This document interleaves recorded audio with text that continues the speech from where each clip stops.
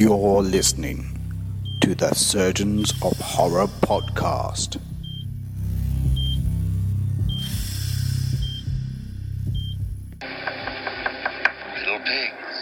Little pigs, let me come in. Not by the hair on your chinny chin chin. Then I'll huff, and I'll puff, and I'll blow your house in. Hello, welcome to the Surgeons of Horror podcast. Its purpose is to dissect and discuss horror films, both old and new. This episode, we're going to be looking back at Stanley Kubrick's The Shining, which was released way back in 1980. It's become a little bit popular lately thanks to its sequel that is just about to hit cinemas at the time of this record, which is called Dr. Sleep, which is also a sequel to the book The Shining by Stephen King, and it was also written by Stephen King. Although, interestingly, the director of that film, Mike Flanagan, has come out when he released the trailer. It definitely looks like, visually looks like it's a follow-on from Stanley Kubrick's vision, at least stylistically. So it'll be interesting to see what that looks like when that comes out.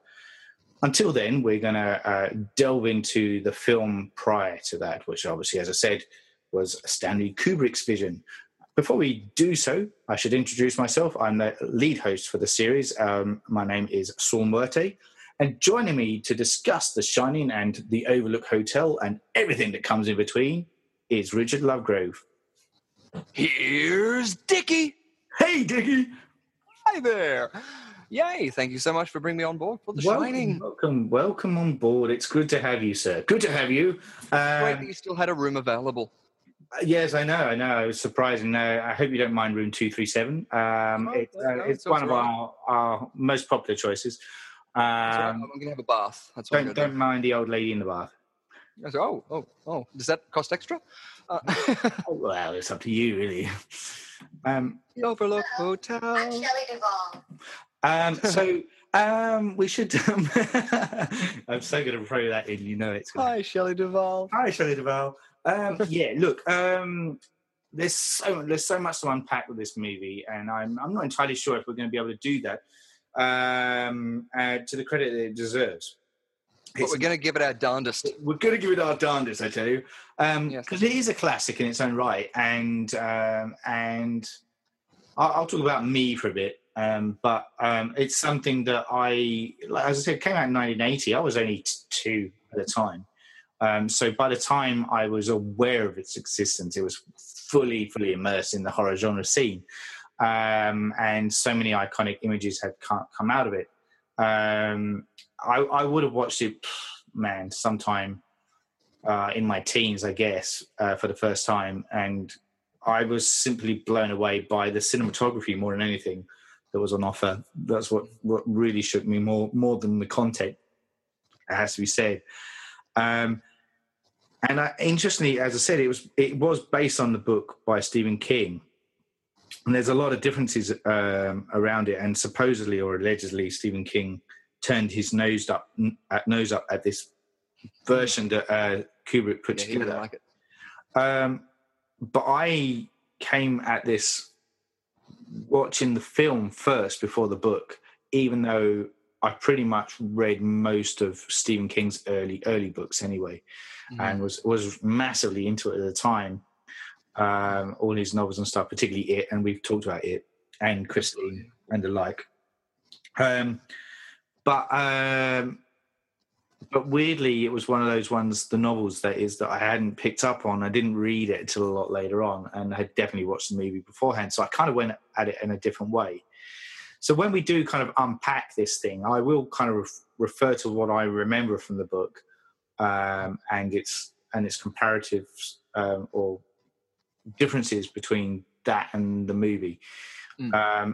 But I think fundamentally, like we're here to talk about the movie. I know it's based on the book, but like it's such a different style and different vision. It's so removed from what the book was that it's hard. We should probably just focus on what Kubrick's vision was.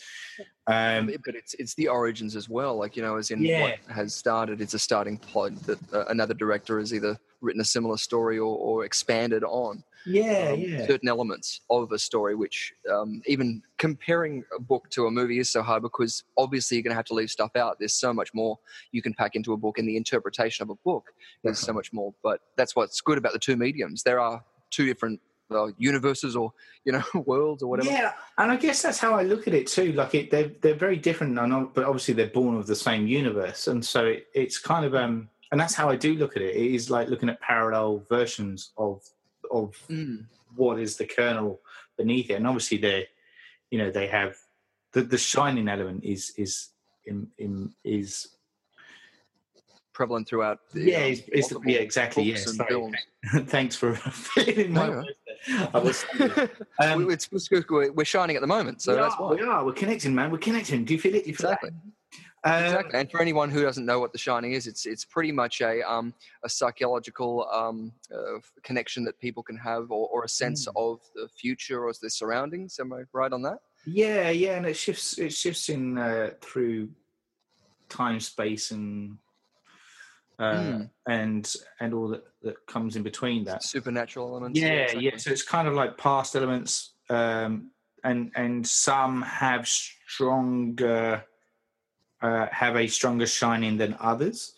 Some people are gifted with it, and some people. Yeah, and in the film we get to see two people that have the shining. Obviously, the key one is Danny Torrance, the kid in it, and who, spoilers, appears in the sequel, a lot older. But the other guy is Dick Halloran, who's the caretaker of the Overlook Hotel, who is basically leaving it for the winter months. At which point we have Jack Nicholson stepping in as. It's going to be the caretaker over the winter periods whilst the hotel is closed down. Yeah. So basically just got to, in the book, he's got to maintain the pressure in the boiler mainly, isn't Can't take the pressure. He can't take the pressure, which we'll get into later on. But, Somatic and insane. Exactly. And he's a recovering alcoholic, which is, in earlier scenes, at least in this film, is brought into the foreground, knowledge of his past and the incident with Danny. In which he was... and I love all that stuff, and that isn't all that part of it is actually in the book. Like he is somebody that struggles with alcohol, and his temper that kind of rises to the forefront when he is intoxicated, but he does his whole ploy. Like he's basically a teacher who's. But he's trying to in the film. Sorry, he's a writer. Right, he's writing the screenplays. What he's trying to do, but in the book, he is a novelist who hasn't been very successful, and he's resorted to teaching English, and he kind of keeps ruining what's happened and where his life's gone, and regretting some choices he's made. And alcohol becomes, a massive crutch for him. And there's one incident in the book where he and a fellow kind of teacher guy, they're driving home from quite a bit of a bender, and they see a tricycle in the road, and they hit it. The other guy's the one that's driving, not Jack. But they hit the tricycle, and they have this moment of thinking that they've hit a kid. But it turns out, well, we never know if they did hit a kid or not, because they can't find a body. So they presume it was just a bike that was randomly in the middle of the road. But it's never really proven whether or not it was, But it shakes them. Yeah, but it shakes it. And it shakes him enough that he realizes he needs to stop. Okay. And so there's not the incident in the book with the breaking of the arm, of Danny's arm? That does too. That does happen too. So, okay. But that isn't... That's the thing that... I'm going to say Shelley Duvall, because I can't remember her character's name. Hi, I'm Shelley Duvall. Hi, Shelley. Wendy. It's Wendy. Yes. Oh, Wendy, of course. Wendy, light of my life.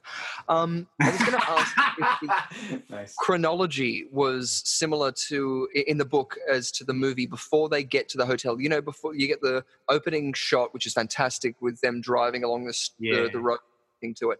But then you'll get the moments of the meeting beforehand when he's actually before he's got the job. Yes. Is it flashbacks like that, or is it just wondering about the chronology before they get to the hotel? It's pretty much in chronological form. And so we have all that stuff happen. So like nothing, there's no kind of flashbacks, you know. And when he goes to the hotel to have an interview, he is on his own. He's not with the family at that point. Yeah. But Danny gets echoes or picks up what's kind of happening at the time from his dad. So he's able to kind of, and he knows before the dad comes home and announces he's got the job. He knows that he's got the job, and he tells his mum that, you know, that his dad's coming home with good news. So, because again, that was in the film too. We see that, and that's the first time we see Danny talking to Tony, who's his finger. And interestingly enough, in the audition for that, I heard. I don't know if it's exactly true. You auditioned for Tony. No, I didn't audition for it. I would have. When it came out in 1980, I would have been 5. So but in the audition, apparently, it was the actor. I don't know the actor's name at hand who played Danny, the little boy, but he did that with his finger. That was something that he brought to the audition, and they liked. Yeah. I don't know if that's true. No. I heard the same thing. It's Danny Lloyd is the actor. Danny Lloyd. Yeah.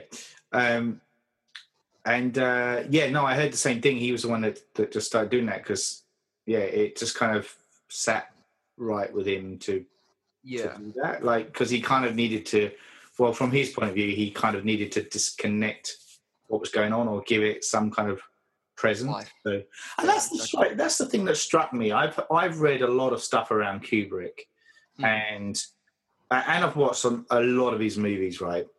Yeah. And it never really. Everything's so orchestrated with his movies, and the cinematography, as I've already mentioned, is next to none. Like, it's unfounded. Everything has to be in a certain way, shot in a certain fashion, and it feels so controlled.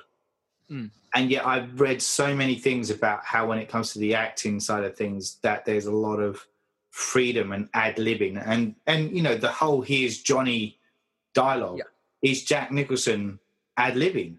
And that, it really surprised me to learn that, because I was just like, how does that fit into somebody who is a visionist, who is so kind of meticulous about what how can you both be a perfectionist and to me that doesn't marry. I don't know.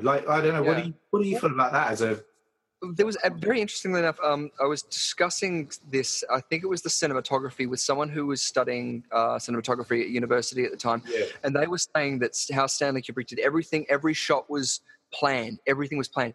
And I was like, have you seen the behind the scenes documentary that Stanley Kubrick's daughter, Vivian, did when she's walking around, and you see the part where Jack is locked in the kitchen vault in the freezer, and he's doing that thing from it's a shot below in between his legs, shooting up at his face as he's saying, "Wendy, go and check the comm radios, check it out," all that sort of stuff.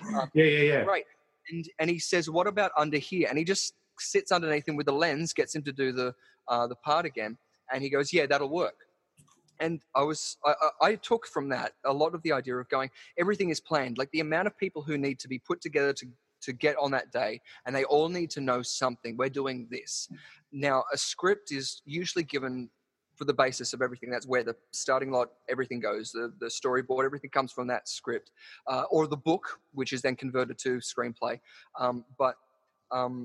From that, you'll get on the set on the day, and especially with a director like Stanley Kubrick, who's got his own vision and he's telling his own story.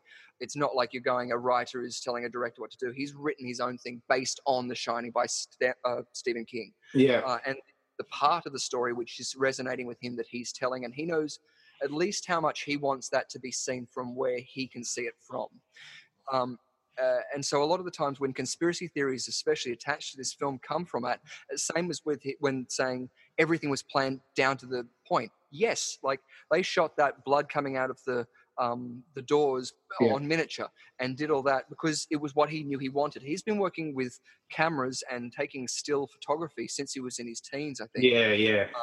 And so I think that he knows lenses. He knows the hardware at its basis to what to get to do. He knows how he can see it and how he can get a camera to at least emulate as close to that as he can get.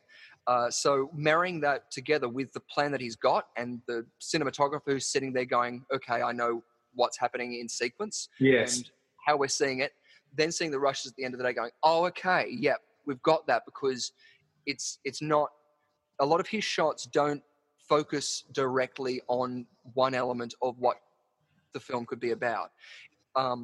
There are a lot of long shots. There's a lot of long takes. There's a lot of following people through multiple scenes with background and artwork on the walls and photos. And so a lot of people have nitpicked that because it is such a cult following. And it's really interesting to read into a lot of the different conspiracies and like there's films, was it Room 237? But also a lot of YouTube videos. One of my favorite ones, which goes into the gold standard and how that could be told through the film, because a lot of the photos on the wall are of celebrities and of politicians and are of people who are involved with the transition from the gold standard to the Federal Reserve Bank.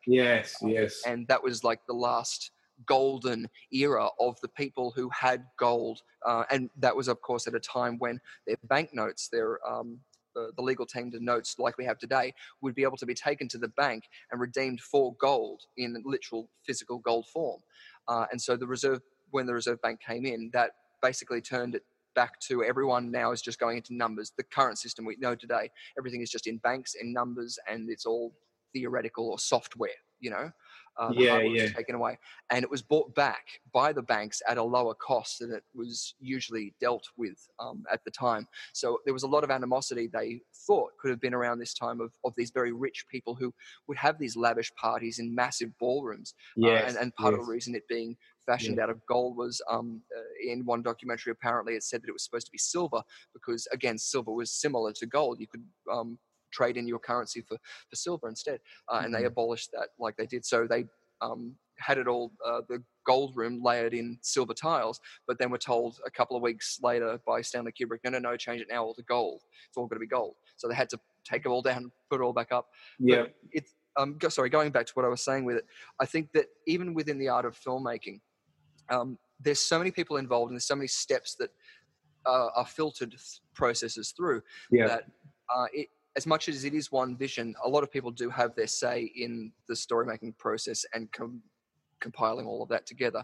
But even artists, as great as someone has planned and knows what that shot's going to be, they might know everything except for the angle at which it looks best on the day with that actor or set pieces in the background. Like it's... It is still, it's not taking away from the perfectionist and the brilliance that obviously the planning he does. He was very meticulous, and we spoke before about how he had unfinished films about Napoleon and the Second World War, which he did a lot of research and accumulated a lot of data and artifacts from, which never ended up seeing the light of day, unfortunately. But it's that meticulousness and that preparation which allows him then to go, oh, this is now what I can include. I can include the Native American artwork in this scene because it's so beautiful and it works in this longer, larger shot, which with, again, the action of the actors might work better. Even in the hacking down the door with the axe, using a tripod that has a pan stopper, it just something that stops the camera really harshly, just so that you get that impact of the shot when it slams into the wall. Same thing as it's one of the first uses of the Steadicam, with someone in a wheelchair and a propped device of the camera. That's right. Behind it as Danny's running down the hallways. It's that every film, like look at Gravity, as in very rarely do people look at films and go, oh, they've used a technique that's literally been made up on that day, or in a couple of weeks preparation, or just even for that specific shot, because they go, how else are we going to be able to do this in the capacity that we know how, or have the ability to do here and now? But the brilliance of that too, I think, in The Shining specifically, gives the viewer so many options to where you want to take it. It's not the story that Stephen King set, because even with the miniseries, you've got the boiler story, you've got every other bit which was left out. But it's not as impacting as this story. Is it supernatural? Are there any supernatural elements? Is it just a man going insane from his alcoholism? Is it about homosexuality, like, as in with the conspiracy theories that come into it because of the magazines that he's reading at the beginning? And then that in room 237, the stupid thing of, see, look at this, where his hip lines up with the thing, and it says big black cock sticking out there, just because it lines up with something that's on his table. And it's just like, there's so much more in this that you can take away from that. But also too, down to the set being built, where in that office where they're having that meeting, there's a window behind him which shouldn't specifically be there because of how the rest of the building and the architecture is built around it. Okay. Actually, the brick wall or a hallway, because you see something go behind there. But besides that, it doesn't even need to be mentioned in the film. If you watch that film, you wouldn't notice it. You wouldn't even think of it. But it's just more to take away from it. Is it something that he meant to say? Is it not? Is it? I don't know. If you've been seeing the block, it might have just been a light wall that they've put behind it. Illuminated thing that the judges say no. I love it. Bring it home, Mitch and Mark. Bring it home. You're touching on some, obvious points, and I like the idea of that it's an interpretation, and movies should be about that, and that's maybe why this movie does. I'm jumping ahead because I normally cast this question at the end, but maybe this is why the movie does still stand the test of time, because it is always going to be open to interpretation, and sometimes you do view it as it's this. The one thing I would say is that this is very much Jack Nicholson's movie. He owns this. He breathes the role through it. Whereas in the book, it's a shared collective experience between Wendy, Jack, and Danny when they enter the place. And also Dick Halloran's character has narrative too.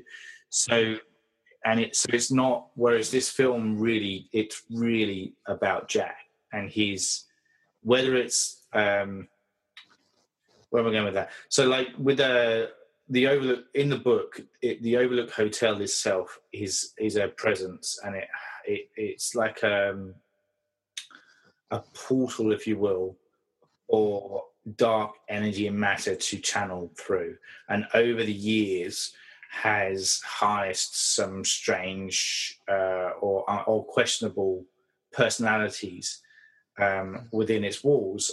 Some of them were the mafioso and things like that, which there's hints at. And so there are these ghosts that hang around there because the energy is so strong. And then we get the meeting of energies, if you will, between this dark energy that's manifested within the Overlook Hotel and how it conflicts then with the energy, the shining energy that Danny holds. So it is an interesting book. I do recommend people read it in its own right. But as you say, Kubrick has chosen to go down a certain way. And our interpretation of that, as in, I'm not talking about the differences, I mean, of Jack's journey into that Overlook Hotel. You're right. Is it a descent into madness? Is it one of the theories behind it is that it's that Jack's character himself is the embodiment of the devil within it, and it's about hell, and the Overlook Hotel is hell, and and Jack's role is to try and lure Danny's innocence into hell, essentially. So you could take it any which way you want to, really.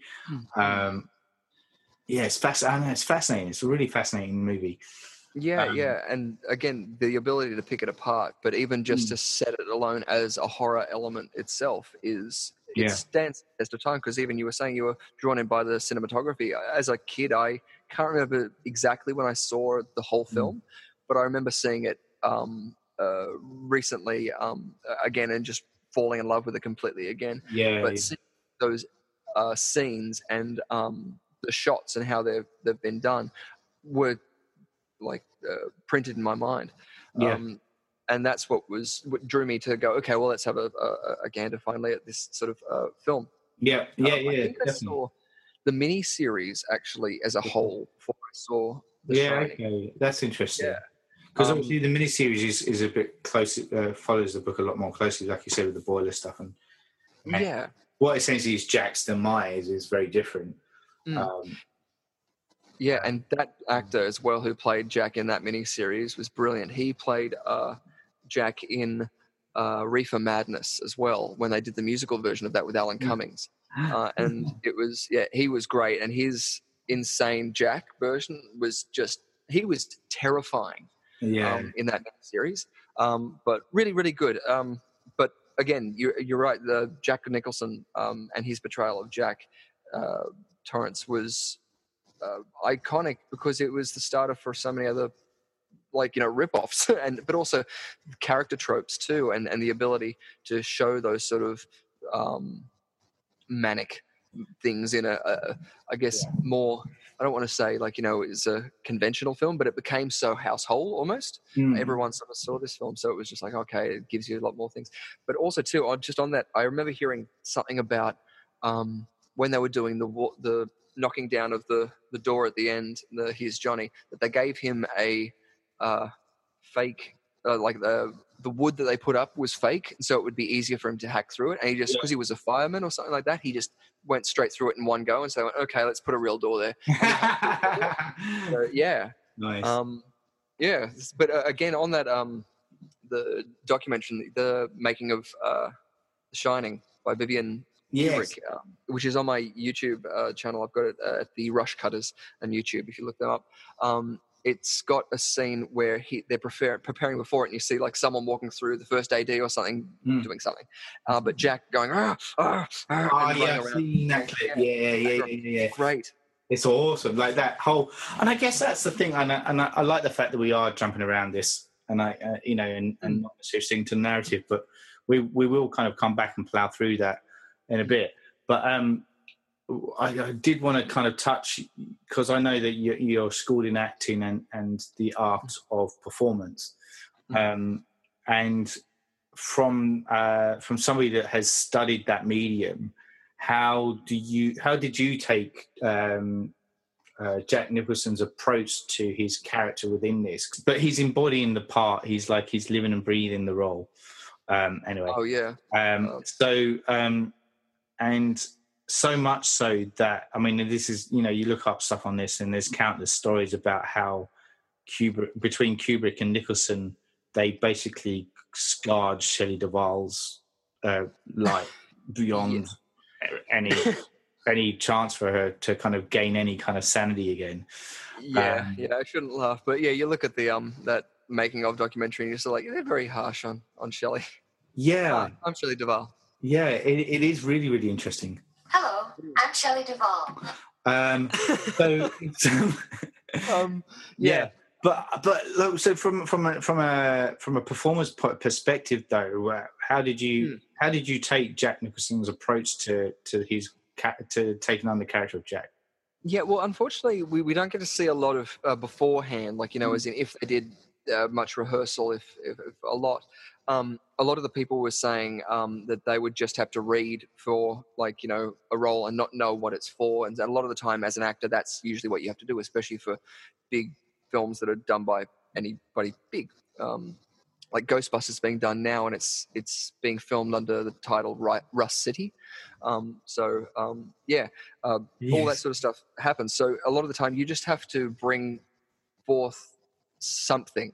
So you go, okay, this is a guy who's going to lose it. So if you look at the comparisons in the early bits, even in the bar, and that's why I said hammy, because I don't think his performance is hammy, because you go, he's as much as a far out film it is, even if we legitimately take this so he believes what it is, it's still a little bit far fetched for him. I mean, he's hallucinating, or are they ghosts? Whatever, he's going along with it, and so that interpretation a lot of the time is just him finding something to do and then doing it. And luckily for someone like Jack Nicholson, he's done so many things. I mean, you look at him back at Little Shop of Horrors, which he did as in that scene where he's getting worked on by the dentist. He's, I think, the guy who loves pain. Yes. This isn't, by the way, this is the one before the musical. Yeah. I know the one you mean, the Roger Corman version, yeah. Yes, yeah. And he's very over the top and very, like Jerry Lewis almost. But then you see him at the earlier scenes in this, and the scenes as well in the bed when he's sort of just out of his head, or even just waking up in the morning and stuff. The character is a recovering alcoholic who is in the middle of nowhere, struggling to find ideas to write for a book. A whole time, the weight of everything, like the oppression of the snow. He doesn't like his wife. He injured his kid, and so he can't connect with that. Like, he's got so much to work with, even just with all of that. Even if you don't know what the script is on that day, you go, I know how I feel. So then going into those and then lifting it to the heights of having to knock down a wall, because it's also probably shot out of sequence. Yes. So they wouldn't be doing it in order of the things. So you go, oh, great, now I'm worked up. Now I can do that next scene tomorrow. Yeah. You go, okay, at 8 o'clock at night, now you've got to go up to the room and hack down a wall, and just do that for that night, because the next night then you can do something else, which is out of order again. But a good director won't be saying, okay, feel this at this point or do this at this point, but they'll be saying, this is where we're coming from and this is what's happening. Yeah. And from that, you'll go, okay, I know what to do. And your lines are there. You've just gone over them. And so you go, now I just need to react to what the other actor's giving me, what the set is giving me. And so the hardest part, a lot of actors don't get told, or especially when people throw the term method acting around, is how to come out of it. And it's interesting because it's such a psychological drain, not necessarily going in and being in there, but then having to go, oh, that's not me. It's not real life. Stop. Like, as in, and pull back, because anything could sort of spark it again, because you've got to go back into action again, and you have to have that ready on the fly, because they might take 15 minutes to set up a light or something like this, but then you've got to pull it out of nowhere and be at the same point you were at whenever the last bit was last shot.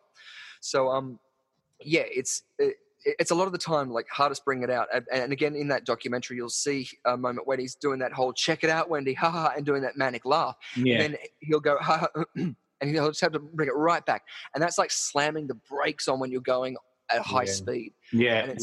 For a lot of actors, I'm teaching at Screamwise a lot, and a lot of people are told to use a lot of methods, but not told how to come out of them or to take the time to do that. Yes.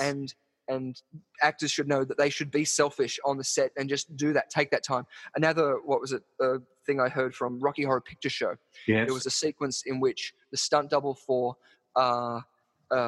Meatloaf was driving around in Hopatootie, bless my soul, around this big tiled area that's on a big ramp and stuff. And it's only had a flimsy makeshift steel barrier there. And so he went up on one turn and fell down off part of the tiled area, slammed down. And this is the motorcycle they were using was a real, like, I don't know if it was a World War II one, but it was a real heavy, that style, like, everything was real and old and heavy. Yeah. And so it landed on him and everyone thought he was dead. And so they went up to him and he didn't move for like 30 seconds to a minute. And they like helped him out and they said, why didn't you do anything? He said, when he came out, he was like, oh, I'm okay, I'm good. And he said, because I had to take that time to literally lie there and do a check of all my body parts. Is this hurting? What's hurting? What can I move? Yeah. If he can't move or nothing's getting any feeling anywhere, you've got to then go, okay, my blah, blah, blah's broken. Don't move my neck or, whatever. So in every art, and I think with actors, a lot of people sort of brush it off, but it's a psychological drain to go into things and not get caught there. So, sorry, just having a little moment of that. No, that's fascinating, mate. Yeah. It really is. People should take that time because a lot of the time you will go home with that like unresolved issue in your head because you'll still be angry about something or you'll still be unresolved about something. It's literally because 100%. The same as you suddenly got worked up about whatever. Oh my God, I've got to go and change my shoes. Like, it's something meaningless. Yeah. But it's again, it's just one of those psychological things. And luckily now we've got the ability to talk about a lot more of these mental impacts that people have. And especially for actors, it's again, as I said, it's something overlooked. The same as models and anyone who works in an artistic representation. Like any artist, if your art gets ridiculed or whatever, you've got to have times to go in and come out, especially after seeing The Joker, certain behind the scenes of him walking off set. Yeah. He removed himself from the situation because he knew that was what was best for doing the job. He's doing his job. And again, that's what it comes down to, even for them. And that's, again, Jack Nicholson is such a good professional because he does that. And all the marketing, Shelley Duvall obviously had problems with that and would speak candidly to the camera. But the whole time with Jack Nicholson, he would speak about the film, about the job and what went on. Obviously, when pressed about the director and stuff, he would be like, what definitely seems candid and stuff like that too. But like Brad Pitt and everything, World War Z, you sell the film, you do your job. And part of that too is knowing how much you need to lend yourself to a role. And again, you see a good recovery of how he does it, because straight after that, he helps someone up. I think it's the cameraman or something like that. He goes out of his way to be like, as mean as he was in that, he's going to try and be nice to let, not to let anyone know that he's not that person, but to remind himself who he is. You know what I mean? Absolutely, I get that 100%. I'm reminded of a time when I was studying drama at university, and there was a scenario where this one of our colleagues was directing, and it was like a very ad-libbed kind of improvised scenario that he just wanted to let us play out. There's a series of exercises he was trying to get us to do, essentially. And I remember in the moment, like, having a confrontation. The scene ended up escalating, and I was having this confrontation, a verbal confrontation with a fellow actor in the role, in the heat of the role that I was doing. And I literally got to the point where, as that character, I would have punched the other one. And I had to stop because I was like, I didn't want to hurt my colleague. Yeah. So I literally had to, I think we were given like these things, like he did kind of, the director guy did kind of preface stuff and said, if you ever want to tap out or drop out, just raise the card that you've got in your hand or whatever it was. And and that's what I had to do. And I was just like, and I said, I'm really sorry, but like my next action would have been punching him. And I, didn't want to go down that road, but I completely identify with that kind of need to, But that's great. What was the advice the teacher then gave at that point? Do you remember at all? I'm trying to remember now because I'm going back a fair way. Yeah, no, that's fine. So let's see. Like, I think we actually had to just we down tools for a bit, and as a group came back and had a chat around the characters themselves, because we were essentially the concept of it was that we were building these very kind of Mike Leigh in a sense, where you kind of improvise these characters and you build up the personalities around them. And so there was a moment where we sat down and had to discuss the impact that would have had if in that scenario, what would have occurred if that character had have become violent and the flow-on effect. And so it kind of allowed us to explore that a little bit, and then I think we then picked it up after the fact, say that like the blowouts occurred, and then we picked it up and said, and played out the scenario as if that had actually played out. Yeah. That's really cool. Was that a Meisner sort of? Yes, Meisner. That's exactly it. Yeah, absolutely. Meisner. Yeah, thank you. Far out. I'm having flashbacks. Like a lot of that info is all buried in the back of my recesses somewhere. That's great. But yeah, definitely it was. Theatre is the reality of doing. Yeah. Yeah. And I really like that. And that and this is my turn to go off on a tangent, but that's the area that I really enjoyed as an actor, was kind of the improvisational kind of aspect that you kind of play with the character and you find your way into the character, or you find that connection, that one little seed that connects you with that character, and then you can kind of start fleshing it out from there. Yeah. No, well, I was even going to say within that too, it's that brilliant time, because even when acting as a job, like, if your actor has to get to sort of that position, making then those choices, it's interesting because you have those fight or flight moments because again, you're there as much as you're acting. You're doing. You're eye to eye with another person, and you're getting everything that's saying this is real, and I'm going to react. And so exactly, it's important to know that how much control you have and influence over it, because the other actor you might be working with might not be as in control of their emotions as maybe you are, because at that moment you might be able to channel it and go, okay, I would hit him. So what else would I do? I'm going to act like I'd hit him, but not go anywhere near him threateningly.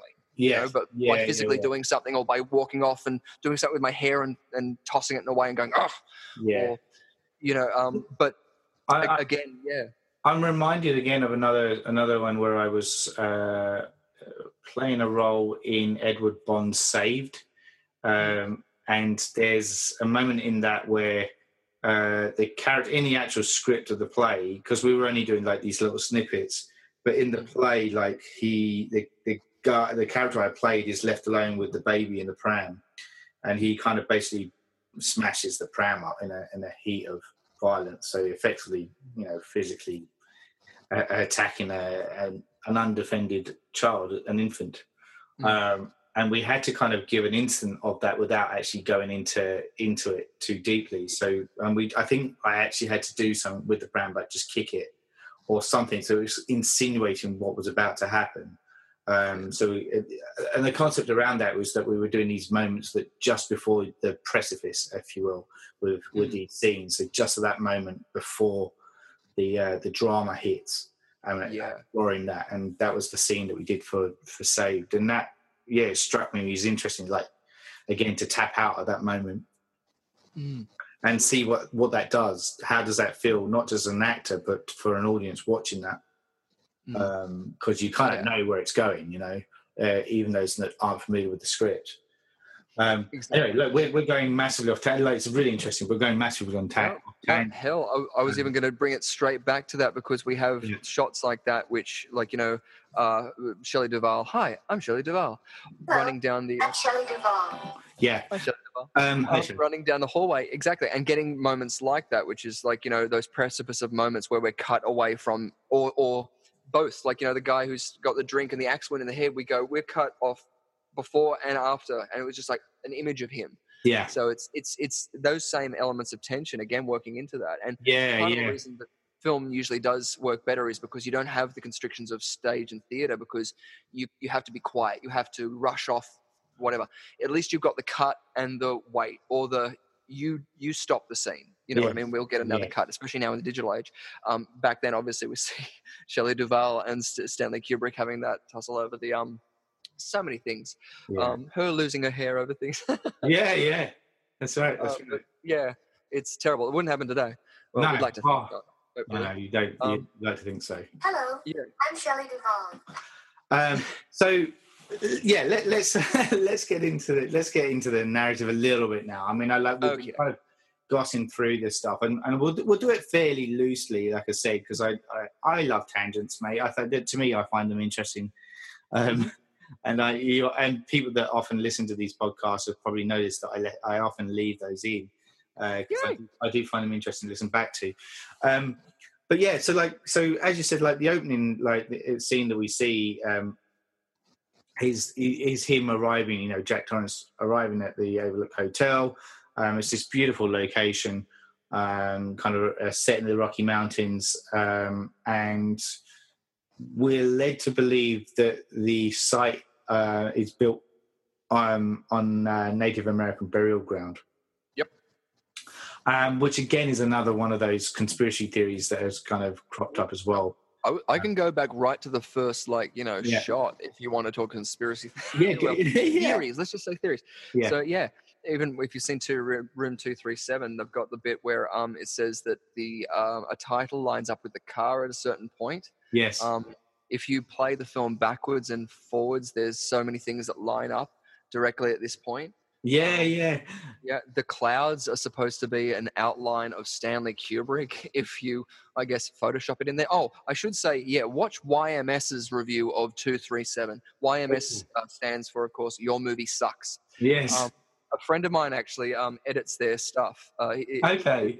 It's really good, but he debunks, I shouldn't say that, but for lack of a better word. Not everything in it is like this, but he'll go through it and say some of the things that he finds quite interesting. Yeah. But yeah, from that very beginning, you've got interesting shots. But again, what with that score and that long opening low shot that then comes up over the trees, the car's introduced, this yellow Beetle, which wasn't the car; it was a red Beetle. Is that right? Yes, I think so. Yes, because jumping ahead, but this makes relevance. Right. When Dick Halloran is driving back to the hotel, he passes an accident, and in that accident is a red Beetle. And some people, as another theory, think that that's a dig at from Stanley Kubrick to Stephen King for being upset at it. Really? The car, he just threw it off the side in a car accident. Right. Okay. But yeah. Sorry. Yeah, too many interpretations, I guess. Like, I did read that thing about how there was one theory as well about how it's supposed to be watched forward and backwards. Yes. I think there's a version on YouTube or something. But yeah. Well, and because of the so many movies. And obviously because it's a play on the whole Red Rum kind of backwards is murder kind of thing as well. So so it's kind of played out with that kind of theory behind it. So we have the whole kind of that opening bit there, and he gets hired to kind of come into the hotel, and this is where the manager also starts to. So we kind of keep cutting between Jack in the office with the hotel manager, and basically Shelley Duvall's character Wendy and Danny outside. Or in the hotel. And another theory, which I found quite interesting on 237, was as they're going into a room in Danny's, in through a door, I think it's the bathroom, on the wall, there's a whole bunch of stickers. And, I could be wrong, is it Goofy? One of the Disney characters isn't there, and then it is. In the next shot, it is. Oh, right. So is it a continuity error, or is it them saying something like, he uses, I think this is when he's first talking to Danny, to Tony. Yes. So, I think it was supposed to be the idea, because that's when he gets the first visions of bad stuff, doesn't he? Yes, that's right. I think, and they call the doctor because he has an episode. That's like he's no longer Goofy or something like that. It was supposed to be the idea of now he's got like the tree of knowledge, now he knows. Yeah. But I don't know. I think that's cool. Like, definitely. But it's interesting. In the office as well, they say that the previous caretaker had murdered his wife and daughter. Yes, that's right. That's what I was going to say, and that is kind of alluded to. Well, that is spoken about in the book as well. Yeah, pretty blatantly. Yeah. So, and the reason I like that is because here is the way that it is setting. It's sowing the seed of what's going to come. Essentially, the audience already know of an incident where a family male caretaker has killed his family. And I think his name was Charles Grady. Yeah, that sounds right too. Yeah. Because then obviously later on we meet Delbert Grady, which is the whole illusion of generational things. And so another theory is the idea of the generational killings. And so whether or not Danny is going to return and do the same thing or have a similar sort of thing where it's going to be encumbered by the dark spirits. So, and again, as you were saying, the house being a resonant thing empowered by the Native American slaughter. I don't know if it was just in a burial ground or there's supposed to be. Is there anything more in the book how like there was bad wars or anything like that there where indigenous people were killed there? Oh, maybe. I'm trying to remember now. There might have been. I read the book. I did read the book semi recently, but like it was a fair while ago before we come out of recording this. No, you're right. I just thought it would have made sense. I guess in that more torment would mean. I know there's a whole series of stuff that's happened anyway, and a lot of it's, where the hotel has changed hands and stuff, and there's always like bad money and bad energy that surrounds it. White man's burden, Lloyd. White man's burden. Yeah. If not, we know that it's on an ancient Indian burial ground. Yeah, that's lines which we can't write anymore. Also, just on that, Yeah. I think it's so funny how they refer to the Native Americans as Indians purely because the guy who found the place, quote unquote, was he thought he was near India, so he thought that those native people were like from India, as in right. Okay. Right. in Asia. And so that's why he called them Indians, and it was still referred to as that. I thought that's hilarious. Crazy. Yeah. That's bizarre. Yeah. Really bizarre. But yes, ancient Indian burial ground. Thus making it much more. And that's not something that just on the ancient Indian burial ground. That's something that King has tapped into before. We've seen it in Pet Sematary as well. Yep. To name just one of them. So it's obviously something that he. I mean, sometimes people say King is guilty of repeating himself in books. Oh yeah. Sorry. But then, is he repeating himself, or is it this whole kind of universe that he kind of has created before universes were cool? Is it parody or plagiarism? Yeah, that's it. Exactly. Cool. So yeah, look, essentially, I'm as I said, we're training through this a bit, but we're told this dark past and that the hotel has, but despite that, Jack is still willing to kind of take on the role as the keeper, the caretaker. And then we have Danny gets a premonition about the hotel, and then we get the whole kind of bit about his imaginary friend Tony coming into play, and they go to the doctor to kind of a chat, and he examines him, and all that stuff that kind of comes to play. So kind of insinuating that there's something different about Danny, and something almost not quite right about him in this sense. Whereas in the book, we very much know that this Tony character has appeared to him on numerous occasions, often in a playful manner, but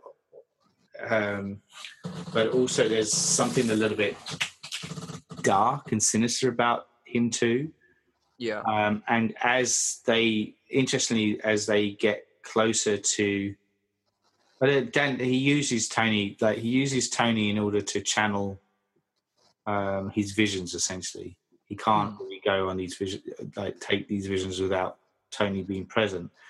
But as they arrive to the Overlook Hotel, and as the events unfold, Tony's presence becomes less and less because he's getting kind of consumed by the hotel itself.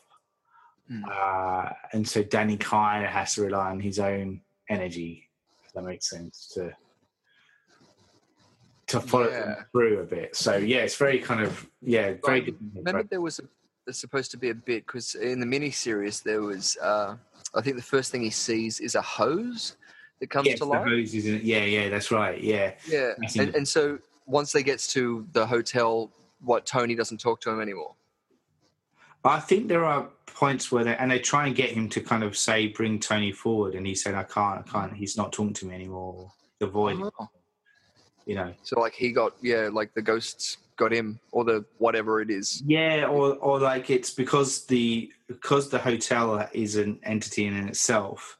It almost like it knows that Danny needs Tony to channel that energy, and it's like it tries to smother Tony in order for that. Yeah, Danny to not be able to do that, if that makes sense. Yeah. That makes sense. Yeah. So the next bit is the next kind of section is where the family moves into the hotel. Yeah. And it's closing day, and this is where we get to meet Dick. And this is where we find out that Dick is also telepathic and has the ability to shine when he talks about the ice cream. So he's showing Wendy around, isn't he? And then he's kind of like talking about, I bet you like ice cream, don't you, Danny? Yeah. What's your favorite? How'd you know his name, Doc? Yeah. Well, I just suppose you're a doctor, don't you? You have your MD. Yeah. That's right. Hello, I'm Shelley Duvall. So, well, even within that, I was going to say, I guess I'm jumping a little bit forward. That's fine, mate. There is a scene where, no, I won't jump too far ahead. But we get into the throes of whatever is happening in the hotel, and there's a conspiracy about a certain jumper that Danny's wearing when he's playing in the hallway. Yeah, It's an Apollo 11. that's And right. apparently it's supposed to be a pretty popular conspiracy Yeah, theory. this is the one I knew about. Yeah. Hmm.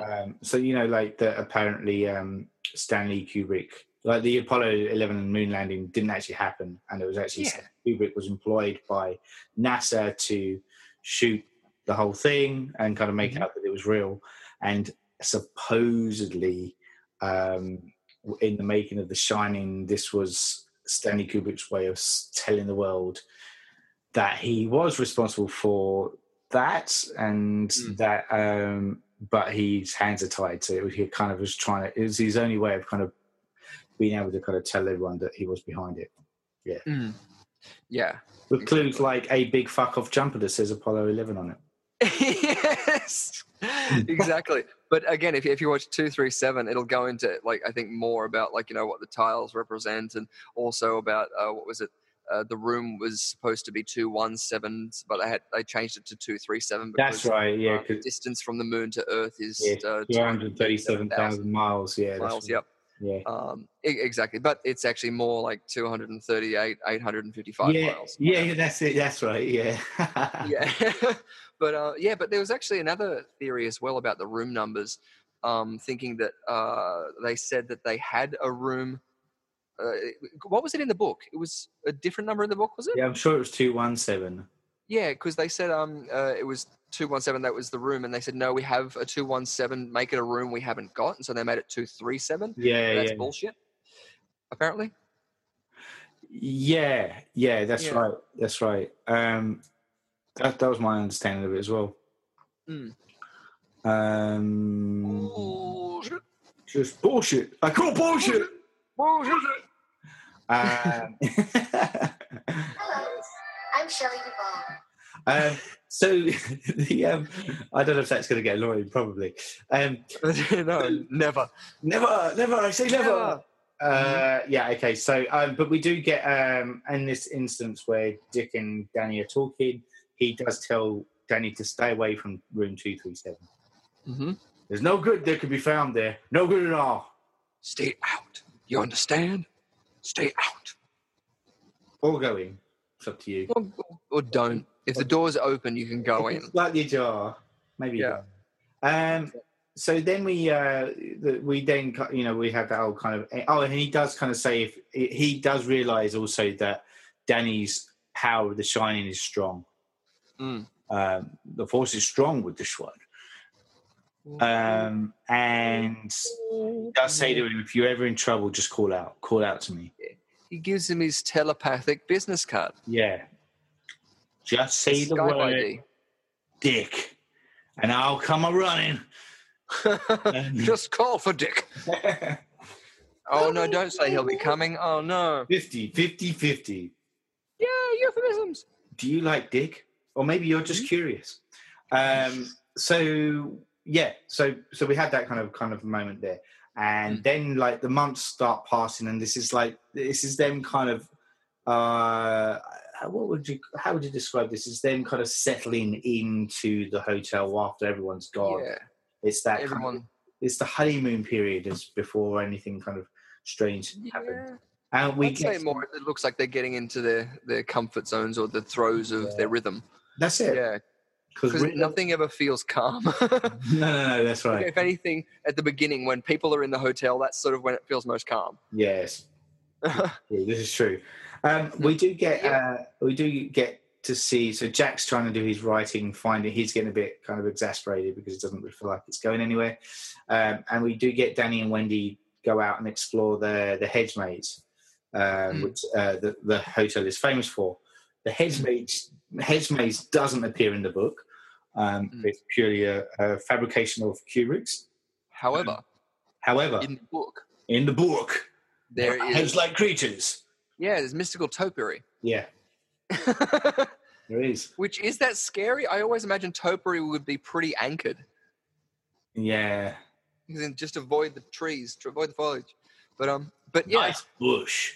Yes. And then it comes a running. But yeah, the hedge maze. So I'm assuming you're referring to the shot where Jack's looking down on the hedge maze that's inside the Overlook Hotel, and then it cuts to a beautiful matte painting, and I'd say it's a matte shot. Yeah. I'm probably getting it wrong. I'd say it's a color difference traveling matte extraction process personally, but Yeah. anyway, it's their live action superimposed on top of a miniature that was a miniature maze thing. Yeah. Yes, because there was no actual one made. No. They shot this on the soundstage, which was at Pinewood Studios. Yes. In England, at the back of the studios. They made the back of the Overlook Hotel. Obviously, if you look at the beginning of the film, which is the shot of the Overlook Hotel, there is no garden on the side, and there's nowhere area that would really be hidden behind the building, even though that's where you assume it would be. Plus, also, there's no room big enough to house the gold ballroom. And that was apparently one of the stipulations when, according to this documentary about the gold standard, that Kubrick had said he wanted it to be a building large enough that it doesn't look like it could exist on the site. And that's where I could possibly be, where I brought up before about the architecture, could be some sort of other something that could be said about Kubrick trying to design some sort of what's the word, Winchester House type. Yeah, sure. Yeah. I mean, I kind of dig that as far as the ballroom's concerned. Even though that's in the book, there is a ballroom, but I like in the world of Kubrick's vision, I like the idea of it almost being like a Narnia-esque kind of portal that is there purely to lure Jack to a place that would sell liquor and turn him, because that's essentially how the hotel gets a hook on, particularly in the book. But also in the film, is a way that the hotel is able to get a hook into Jack's character and his weakness being alcohol, is to ply him with alcohol. Yes. And have its little way with him. Yes. Yes. No. And remind me when we get into the first thing where he's walking down that hallway, because there's a lot in there to unpack. Also about the gold room as well. Yep. But I was going to say as well about the model that's in the Overlook. Adam Savage from Mythbusters did a video on YouTube. He's part of a group called Tested on YouTube. Yeah. And he'll make things, or he'll do a lot of Comic-Con type outfits and show you how to make things. But he reconstructed the that maze from the Overlook Hotel, because he said that he went looking for the prop and they couldn't find it. Yeah. And so he replicated it, and he noticed that the one on the table that Jack Nicholson is looking at inside is different to the layout that is presented on that shot, which, as I said, was the color difference traveling matte extraction process, which again is just a fancy word for green screen, but or any screen, color difference. So it could be green, it could be blue, it could be whatever. It could be sodium vapor illumination, which is yellow screen, which was only ever done by Disney. Anyway, watch my green screen videos about that. Please. But yeah, Lovegrove. Adam Savage ended up building that. So if you go over to Tested, you can see how he both built that, and I think it's traveling now in the Kubrick exhibition, which travels. Nice. Yeah, they've hired that from that because it's accurately done. But again, that set, anytime you see them walking through those, the maze itself, interior, it was inside a sound studio, lit and done that way. And apparently you see, again, in the making of The Shining, a quick little drawn map done of it, and apparently people kept on getting lost in there. But it's architecture and design was obviously an important point when Kubrick was coming to these things, and so he was over prepared that everyone had these sets built, and he knew how he wanted his H.H. Holmes type hotel to be. That's right. Which again just makes me love it even more. But sorry, I agree with that too. I completely agree with that. I think that is exactly what it does do. And part of the way, part of the way I love the way some of the stuff is shot is the way that sometimes it's symmetrical, but when things start going a bit disarray, he just shifts it slightly off kilter, so that it's no longer symmetrical. So from a viewer's point of view, we are also put off kilter when we watch it, and it has this kind of disturbing effect on you as you watch it. And it's a very simple technique, but it's done in a way that I feel really, really works for this film.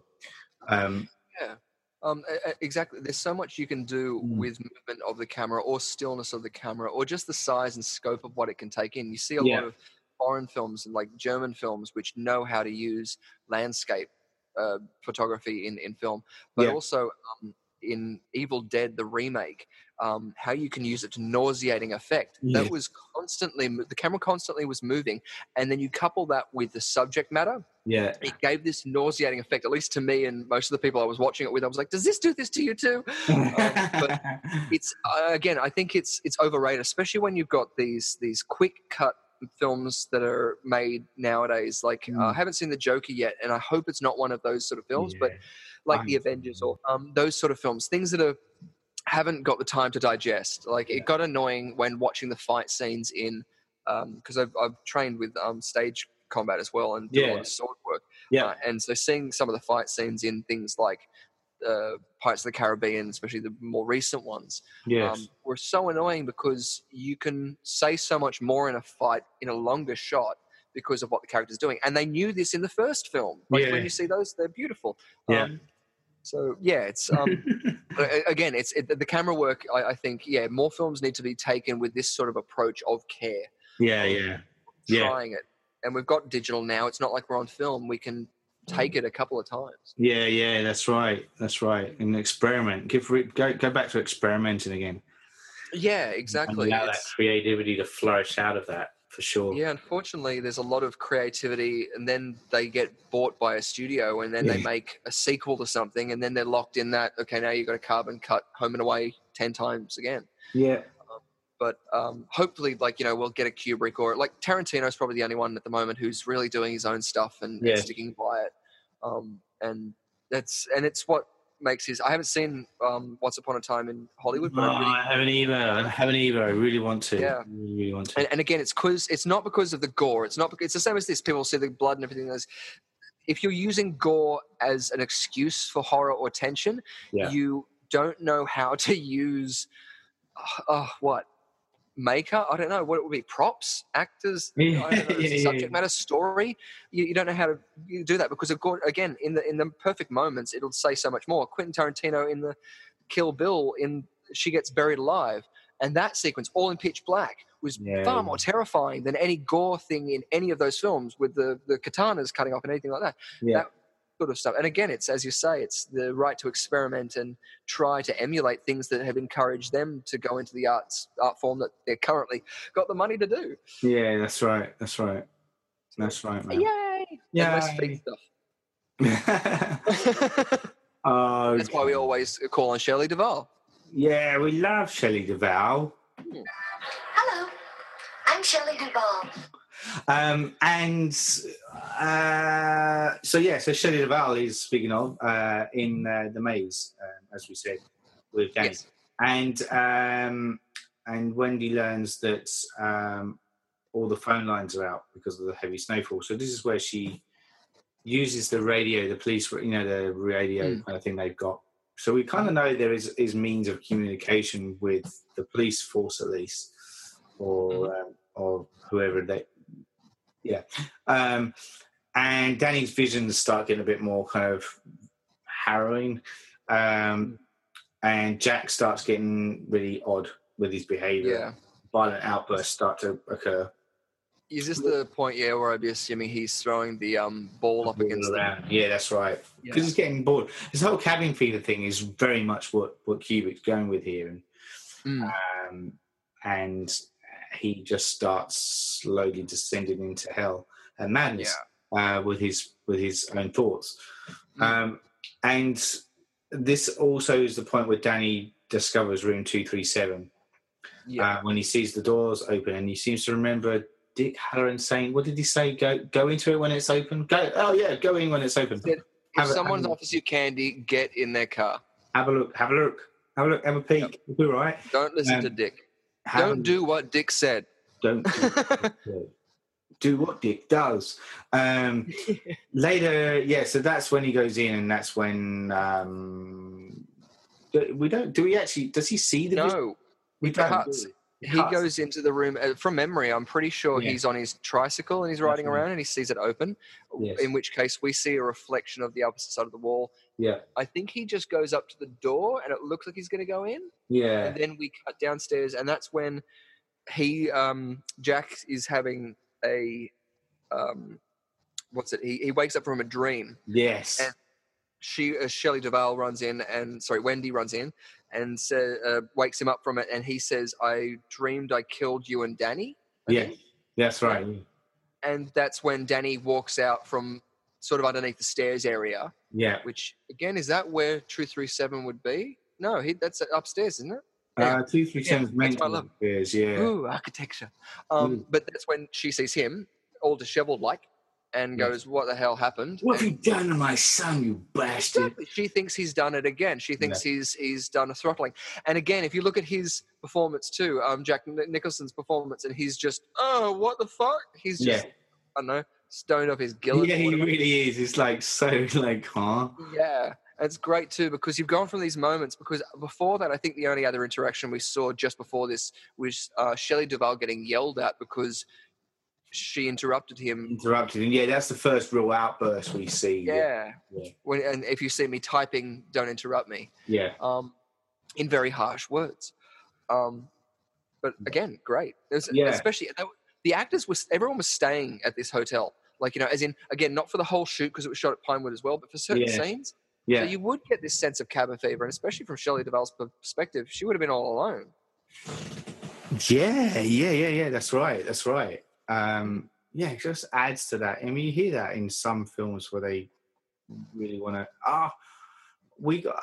And one of the earlier films that we discussed we discussed was Wes Craven's Last House on the Left, first movie he made, and in that there's a scene in that where the three kind of antagonists are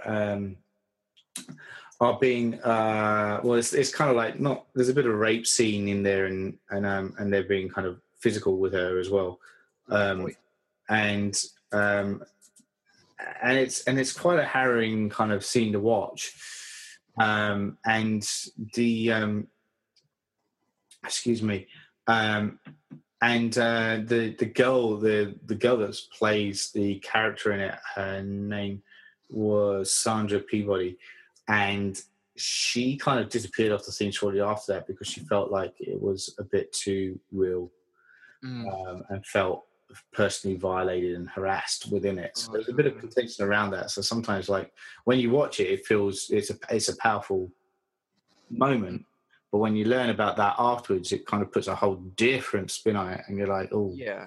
Okay, there's a fine line between art and reality, I guess. And exactly when they blur a bit, it kind of it gets a bit disturbing.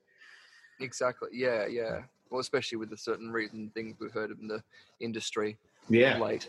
Yeah. I mean, exactly. Yeah, it's like I know that when I got into the industry, some of the sort of stories I'd hear from people, and it's the sort of thing if you go, no, it couldn't be, like, as in, but again, people are awful. Yeah. So it's and so it wouldn't be surprised. It wouldn't surprise me to hear that something shocking like that, because I'm even having thoughts of the sequences in Clockwork Orange. And similar situations like that, and just go, well, how much was, like, as in, I don't know, consented, you know? Yeah. But again, we're talking about The Shining, so poor Shelley Duvall. Which, again, like, you watch the documentary and you'll see the moment where she's like, I tore hair out on the, like, window where she's trying to get out, and it's like, that's not cool. No. That's... We're just trying to fight it, would say, no, that's something we have to not happen. Yeah. That's right. Don't give us sympathy. All right, so we have that whole kind of now, things are kind of getting fractured and kind of unraveling, essentially. Yeah. In the movie. Yeah. And you're right, and this is where the actual relationships fracture, and she becomes protective of Danny because she thinks, as you said, that Jack's actually abused him again. and this is where when Jack does wander into the hotel's gold room, and he meets a bartender named Lloyd. So just before that, I was even going to say, I think at this point, Jack's got on that table where he's writing a large notebook, not notebook that says small, like a big photo album type thing, like, it's something that you would keep scrapbook. It's a scrapbook. That's what it is. It's a scrapbook. It's a scrapbook. He's got his glitter out. He's got his PVA glue and his scissors. He's having a gay old time. No, but this apparently, I assume, is from the book. He got this scrapbook from the basement, and it's got to do with the history of the Overlook Hotel. And in Stanley Kubrick's version of this, again, this is from the Gold Standard video on YouTube that was talking about this. He said that when he went to the archives for Stanley Kubrick, he saw some of the photos, which it was open on display, and it was all about the Gold Standard and that transitional period, which that was happening. So in that book, that was what that was about. But in the miniseries, it's got stuff all about the Overlook Hotel and the history, I think, of, I want to say atrocities, but I don't think that would be in there. I want to say more grand parties. I can't really remember. But again, in the book, I assume that would have expounded a little bit more on the history of, like in It. Like, as in it's an overall history, but throughout it you would see links of going, oh, this is a bit bizarre. Why, like, another murder, another something, another whatever, atrocity. But yeah, that's one of the notebooks that's there. Cool. Then when he's doing that walk down the hallway before he walks into the gold room, I'm not sure if it was 237 or another documentary has hinted to the idea of when he's walking down that hallway, every time he walks in front of a mirror, that's when he shows his agitation, his rage, and throws his arm about. Then he goes back into walk, and then again in front of a mirror, he'll do that again. And then he'll get to the end and then turn into the gold room, which again, I think this is the Gold Standard video as well, hints at the idea that there's two gold rooms. One that, as you said, is a portal and exists in supernatural or psyche whatever. Land. And that's that large gold room, which we're now going into. And the other one is seen multiple times, and it's a history room. And it's the one that the photo is in the last shot when we zoom into that. And that's when we're talking about when they were settling in.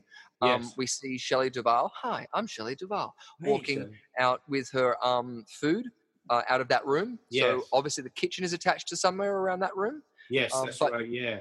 And we see Dick Halloran walk in around there. But that's like possibly the actual gold room, the history room, whereas the other one is the psyche one, which has got the ghosts in it and has that manipulative thing. Now, the only thing I thought that falls down is in the movie when they're walking around the hotel, they walk into the gold room and say, this is our gold ballroom.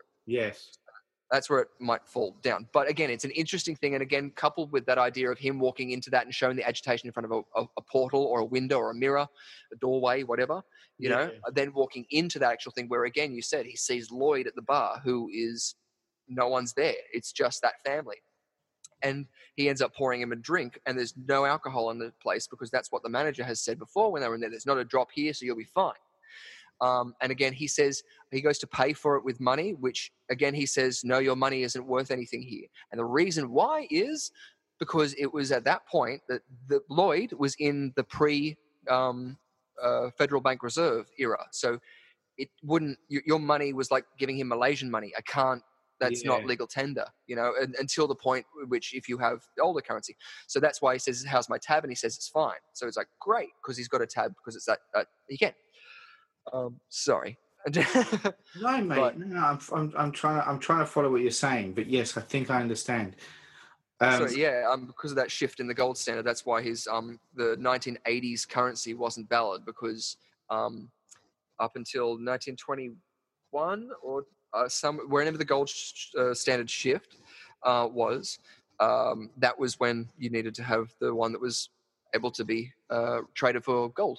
Otherwise, it wouldn't be worth anything because, again, it's just numbers. And if we're working under the premise of what the gold standard story, if that theory is correct, it would be that there would be this animosity towards the Federal Reserve because that they're taking away your right to have your gold and trade, you know, and do that. The old the old style, the good old days. That's what I'm looking for. The quote unquote good old days. Exactly how they refer to, that. It's the same as how you would hear, like the way I interpreted it, what I thought was how plantation owners would have said, no, the good old days when we had slaves, you know what I mean? When we had something that benefited us.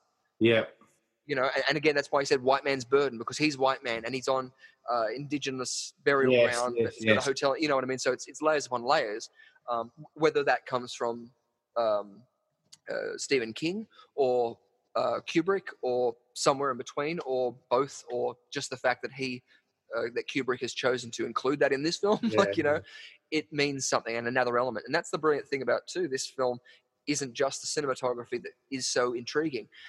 The story and what's said throughout it makes you go, oh, we can look at this on so many different levels. Like even just the intergenerational thing of the murders, and you go, well, it's not just like Delbert Grady, who was referenced in the first scene. It's Delbert Grady's son was the one referenced in the first scene. Delbert Grady was the father, so it happened twice in that family. Yeah. So that's the thing. There is a lot of there's a lot of repetition and history repeating, and the idea of cyclic things moving in cycles all the time. Yeah, sounds like George Lucas. And poetry, they rhyme.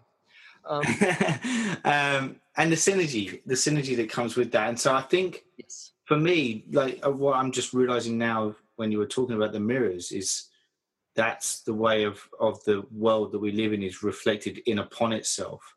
And so we get this constant duality effect that's going on within it. Even before, I was going to say with the mirror, there's a shot which Jack Torrance is waking up. Wendy wakes him up in the early days of the film. Yes, I know the bit. Yeah, exactly. Yeah, and it's shot in the reflection, so it's the camera is aimed at the mirror, and the angle at which the mirror is at is showing Jack Nicholson. Yes. But it's all a reversed image. So there's a lot of questions within that, and the theories going around saying that his reversed angle, because again he's happy in that scene, so it's not him. It's in the mirror him. It's the through the looking glass him. You know what I mean? Or is the real version? Not everything that is seen through there, but also too in that first scene with Danny, once he's talking to Tony for the first time, he's talking to himself in a mirror. So there's that. That's exactly right. Notices very much of that. He notices the old woman. As in he notices that the woman has changed to the grotesque rotting woman through a mirror. Yeah, that's right. The revelations of that and stuff, and also like I don't know what I may have accidentally glossed over it, but the point where the twin girls arrive, that's kind of got that kind of mirror image of each other as well, and symmetry and stuff, and the famous shot of the blood coming down. I was about to say, all comes together nicely, really. Yes, and again, from the cinematography and those opening shots, even from the maze and stuff, shooting those in such a symmetrically pleasing way. Yeah, it invites any absence of that to be like a kilter. It'll push you ajar. Yes, absolutely, and that does, it jars whenever it happens, it jars, and that's what I meant earlier about how it puts the audience off, and I love stuff like that. I love the way I sound like a sadomasochist, but I love the way that directors can manipulate the audience in a certain way to make them feel just purely by the way they place a camera or the way sound is used, for example. Exactly. It's so good. So we get Jack going into the gold room, and he meets the bartender Lloyd, and the hair of the Duncan bit me, Lloyd. And at the same time, Wendy. So a bit later on, sorry. So hold on. Oh no. So he's complaining about the marriage and stuff, isn't he? He's kind of He's and he expounds on his point of view of what he did with Danny. Yes, that's right. Which again, he seems genuinely regretful. I don't know if I'd say maybe wholly regretful, but he's definitely angry that he did it. But also blaming anyone he can. Yes, exactly. Anyone but himself. Yeah. Which at the point too, he is also either psychologically or supernaturally drunk alcohol. So at this point, he believes himself, even by placebo, to be inebriated or becoming. Yeah, that's right. Oh, something else that's I'm still going back on the mirror thing, but it's interesting again with the personality trait that you just pointed out about Mm. how Jack is never takes ownership of his actions and he's always deflecting them, and yet Yeah. he's admitting this scene to a fictional or ghost-like character in front of a mirror, which is reflecting that back on himself. Yes. So And he to the can't point, hide from his thoughts. He's always going to be trapped within them. yeah, exactly. And then at the point which we, I think, next see Wendy is she runs in and literally sort of turns him around, pulls him around from that, like out of the mirror state. Yeah. It's almost like that hypnotic circle going around. Exactly. It's Yeah. him seeing himself how he wants to be, somewhere where, like, I think it was also Prohibition times. I'm not too sure. Yeah, I think you're right. Yeah, because there is that whole thing about that. Yes, and that's in the book too, and that's a whole section. Yeah, because they've got alcohol there. Yeah, that's And right. Yeah, So it's obviously, again, this privileged high society, yeah, which, again, even with William Randolph Hearst, they were getting alcohol and stuff like that. yeah. That's it. That's right. Yeah, But yeah, so again, it's this sort of entitlement. This is where he wants to be at the stage he wants to be. I could live here forever. I could live here forever. Yeah. Ever. But yeah, so you're absolutely right. That mirror thing is definitely playing off on a major point, and it's also so subtly done. I feel like in the film, it doesn't smash you in the face, even to the point of the maze. And it's probably me stretching it here, but after watching it recently with the mirror maze, that's usually what we think of as a mind-bending experience, going through a mirror maze. Hedge mazes, yes, because you get lost, but a mirror maze is scary. You will run into walls and stuff like that. So even playing with that, with the idea of having the hedge maze, is an interesting thing. Because on maze theory, there's again, H.H. Holmes, the way he designed his part of his rooms were to disorientate you. So you would round a corner and you're expecting it to go into either a hallway or into a whatever. And it just, again, sends you ajar. Everything's so lined up until you get to a jar. And that gives you a pause in your mental process that you can get jumped. And so obviously he would use that opportunity. At least this is what he has said in his testament, which, again, you don't know if he was just doing it for the scratch. But again, it's true even with hypnosis. When you were talking about before the idea of using sound and visuals, hypnosis, a lot of the time you can just do that. You'll create a tone and a rhythm, but then when you break that, you want to seek home. You want to seek friendly. There's different inductions that are like primarily based on you discomforting your victim. I shouldn't say victim, but you do something like by hitting them in the stomach and then coming up to meet their eye, but then covering their face, giving them a command to sleep and pulling you into a hug. Something like that for some people will be the easiest fight or flight moment to just give in. And so that's why it's easiest then to go, okay, now you're here, you're safe, and you keep them in that sort of ride. Film, theater, magic, anything I feel that's trying to invoke an emotion and does so in a similar sort of fight or flight, you'll feel that serotonin rush, that fine, is because, again, it's that perfect combination of how to get you into that vibe. And so if you've got the willing participant, someone who puts their hand up to be part of hypnosis, or someone who goes and pays a ticket to a theater show or a movie show, you hope, and most of the time, you've got that little bit of investment that, you see a film like this and you're on the high ride, because most Kubrick films, if you want to have fun with it and you let yourself into it, it is a ride that will stick with you. The images, the sounds, even again, Clockwork Orange, I saw that before I think I saw The Shining. I think I did too. A lot of that is resonant in my head. Even for the death sequence when he kills the woman accidentally, that is so prominent, and not because of the subject matter of he kills her with a penis,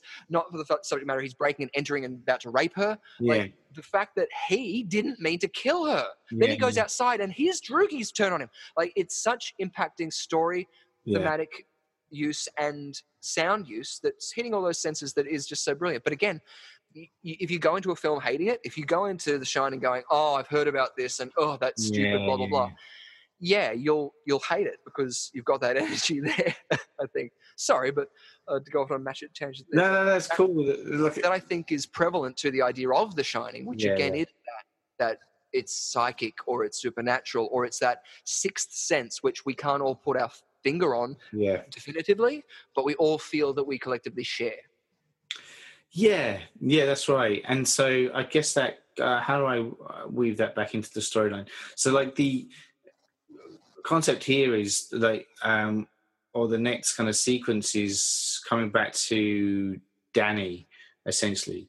And when the reason Wendy spins Jack around is because she's becoming concerned about him and the impact that the hotel is having on him.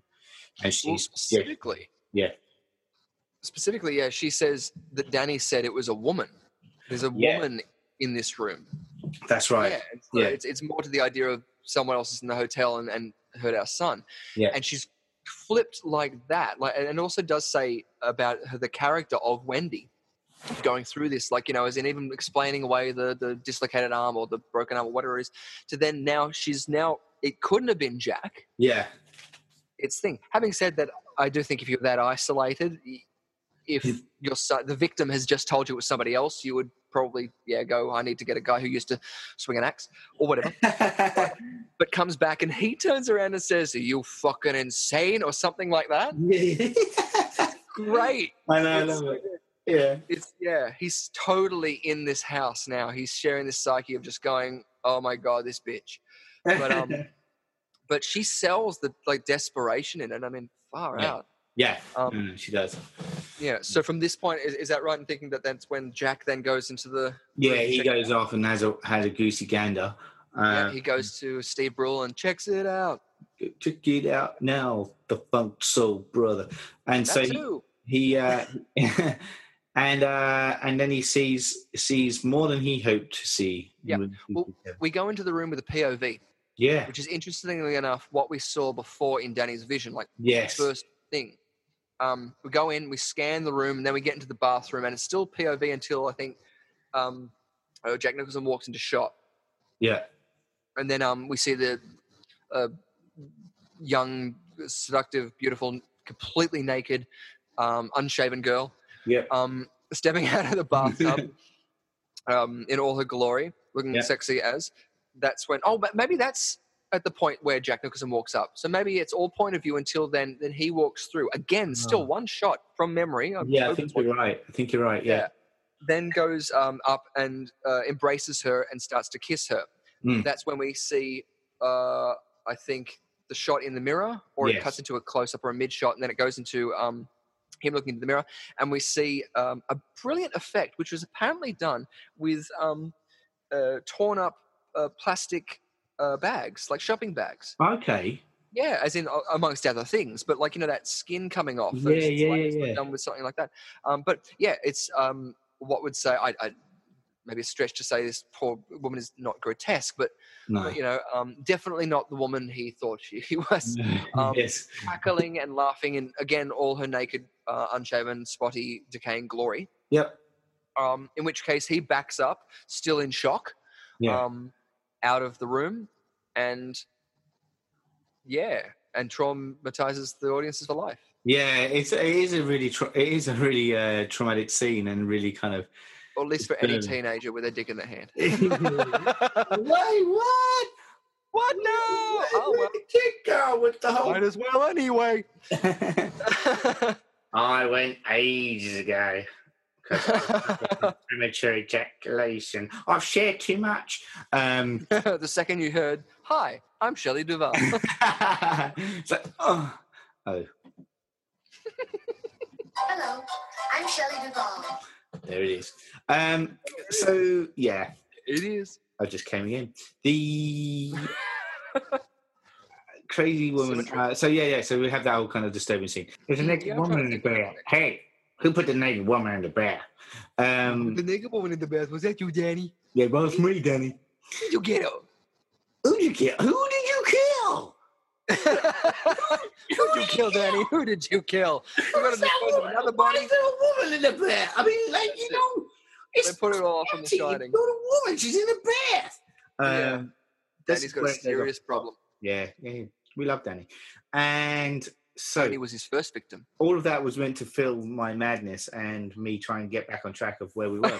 And all we did was induce madness. Yeah, induce madness.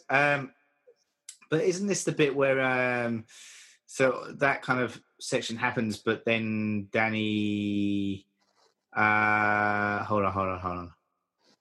Oh, they're talking about trying to get him out, Danny out, and Jack's kind of saying, "Why do you want to do that?" and all that stuff. And he goes and sees Grady again in the bar, doesn't he?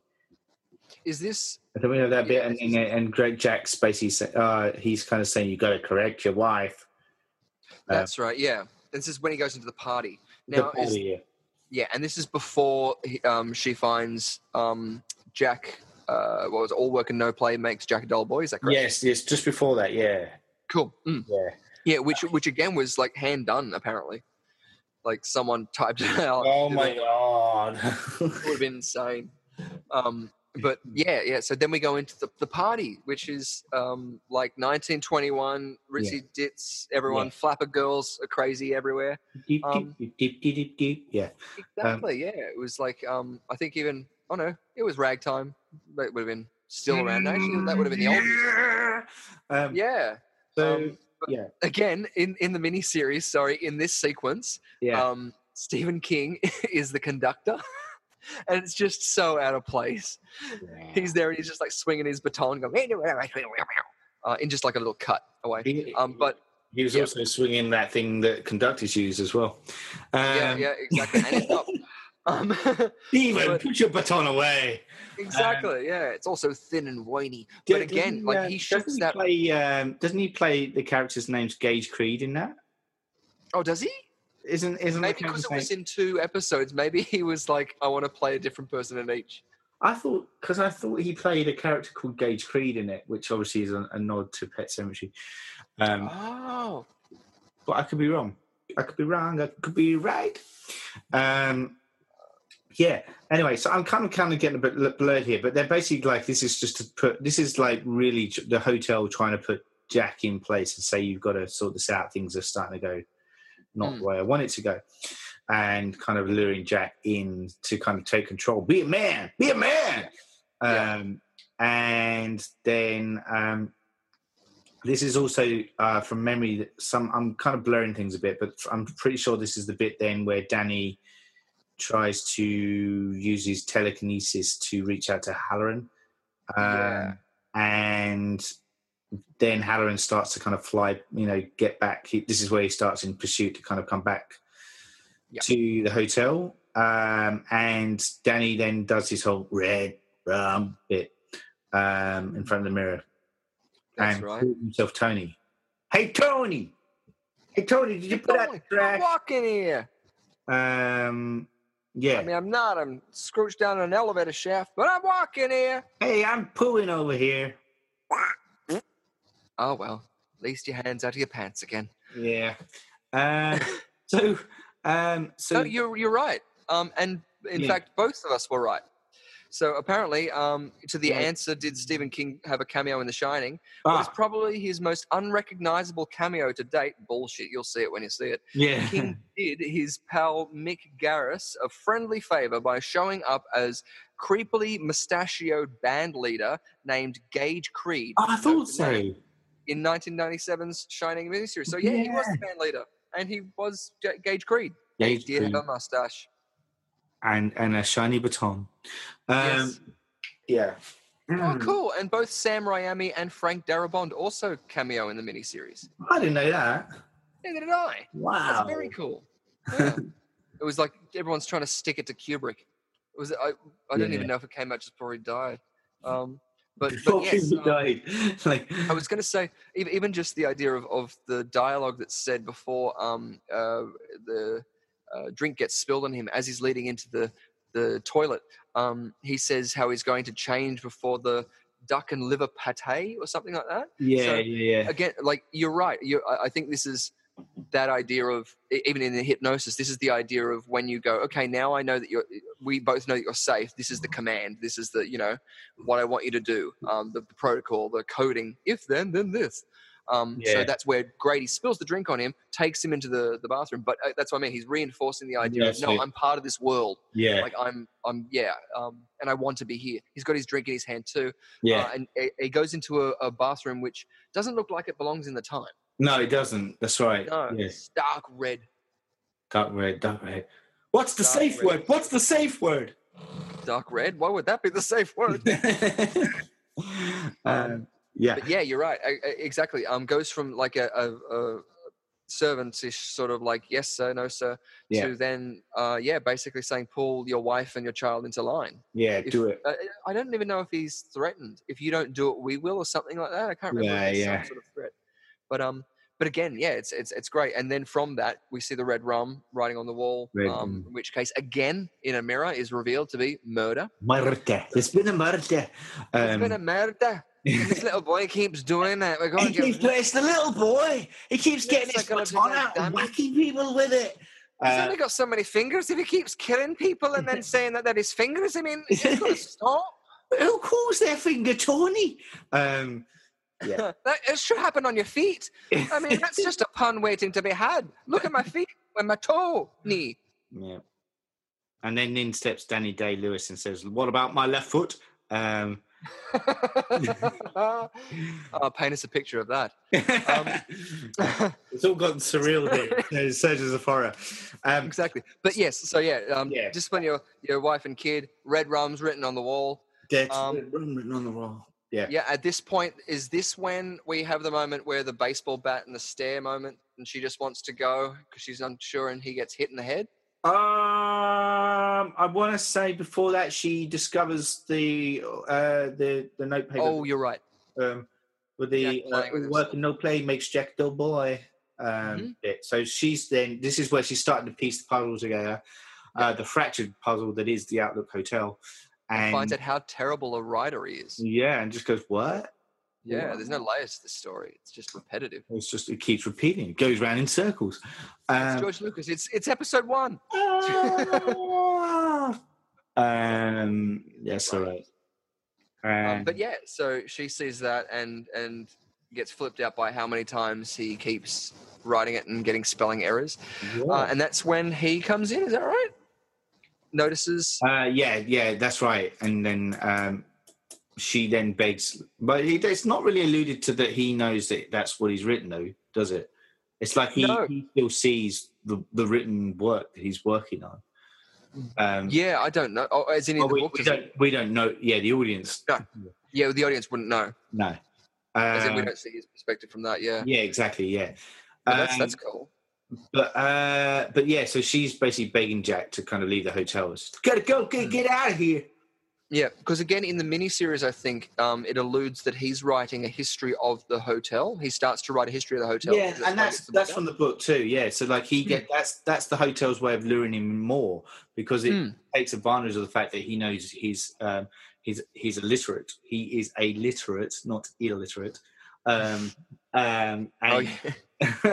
and that he is a scholar in that sense and is fascinated with history, and it uses its own history to kind of lure him in and go, hey, how about you write about me, big boy? And so that's right, that does play an effect, but obviously in the film version he's meant to be writing the screenplay.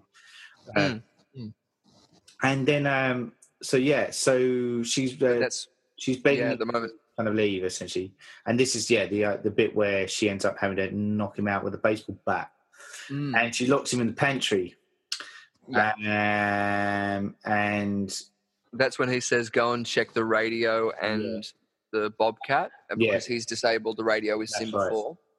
Actually, there's from that scene where he's taking the radio parts out, there's another YouTuber who's an Australian YouTuber who writes music based on films. He only uses the audio from the films. Oh, right. And he's done one from The Shining, which actually I put over the menu at the end credits for when we did Day of the Dead. Yes. And that's made from that. So all the clicking noises from that is when he's throwing the little chip things in his hand. Oh, yeah. Throws them out, goes or something like that. But yeah, that's a scene where you see that, and it's very good. I would recommend checking them out too, because do videos all cut up so you get to see it. A lot of cool stuff here, man. Very cool. but again, yeah. So that's when she's going to check it out, and this is again where it comes to one of the points of one of the only things in the film that does happen, or most likely happens, supernaturally. Yes. How does he get out of that freezer? It's locked from the outside. Yeah. It's It's Grady. Hey, Grady's back. Exactly, but that's where I think Grady threatens him or gives him the ultimatum. Yeah, he says, "If I do this, you've got to do this." Yeah, you've got to carry it through. Yeah, yeah, and that's right. And this is you're right. It's the only real moment that's supernatural, other than the telekinesis kind of stuff. Or the strangling of the throat. But arguably, what we have seen from our perspective, that's their only evidence. Yes, that's right. That's right. Him getting out. So he somehow somehow able to free himself. Yeah, he's either, he frees himself, Wendy frees him, or Danny frees him. Or I don't know if Dick would be there at that point. No, well, we know what happens with Dick, but or any good boy should. But Dick alone again. Exactly. Yeah. It raises that really interesting question that, again, Kubrick left that in there, and it's a supernatural element because he's talking to Grady. He lets him out. He does get out. Yeah. I found that very interesting. Having said that, too, there is a cut on his hand in the one of the scenes, which I wasn't too sure where it came from, and I'm now just thinking maybe I should rewatch it again to see if that. Yeah. Maybe I don't know. Too. So like he's kind of bust himself up to get out, maybe. Yeah, or squeeze through something. I don't know. Yeah. Because at that point he would have gotten a headscarf from the baseball bat, and only later on, after he's done the door, he gets the hand cut. Yeah. That's a good point. I'm going to have to rewatch it too. I'm going to have to rewatch it again purely based on the fact that we're talking about this, because there's lots of stuff. Yeah, yes, there's so many things. Yeah. It's so rewatchable.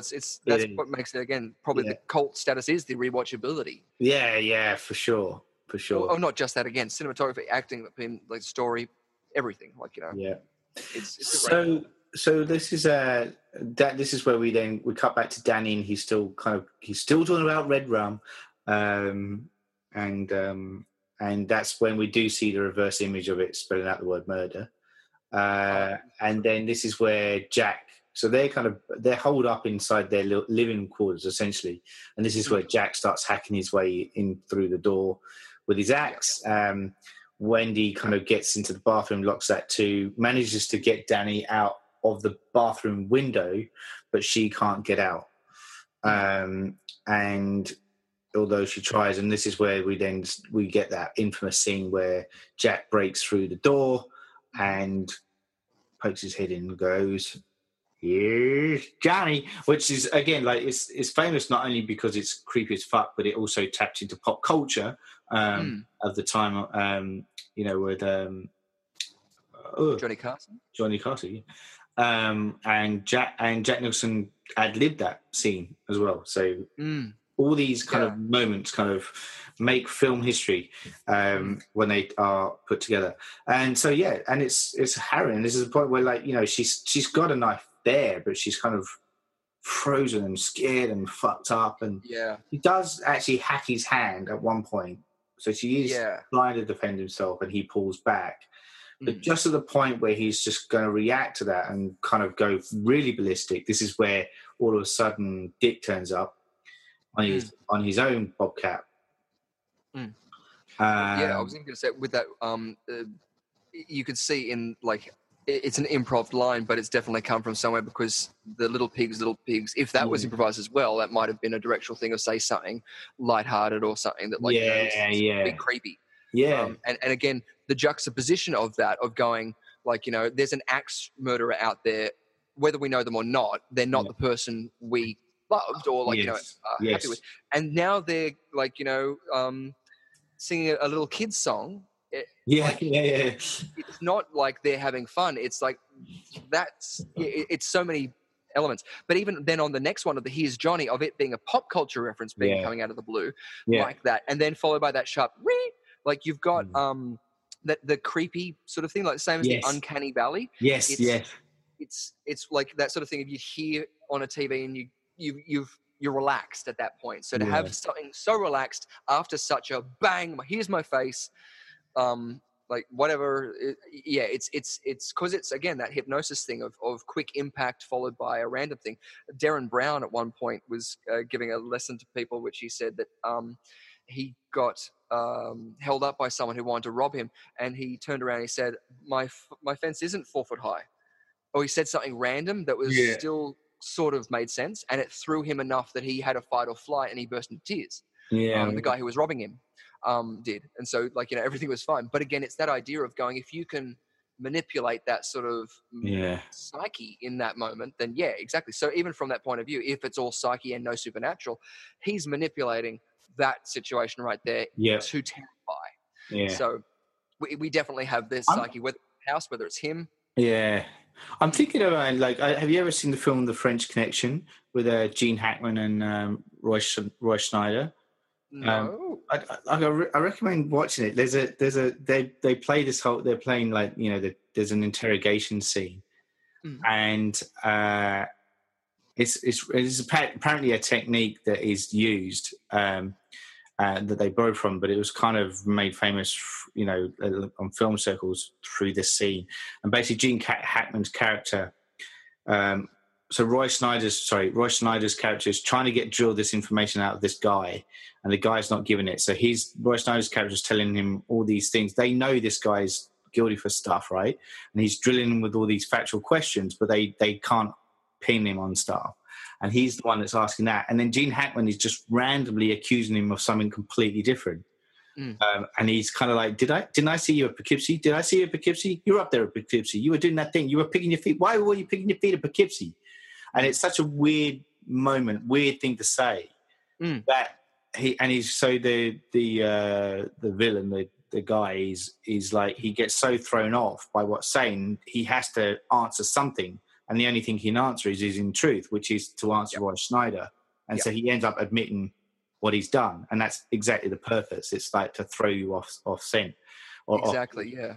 Even body language and things like that, you'll always give up, especially if you're lying. That's why polygraphs don't work, because you'll tell your truth. Yeah. With you, like, and you'll try and lie because even your body will react in a certain way. So they're easy to get around of, but even if you are being completely truthful, you might sabotage the results. Yes.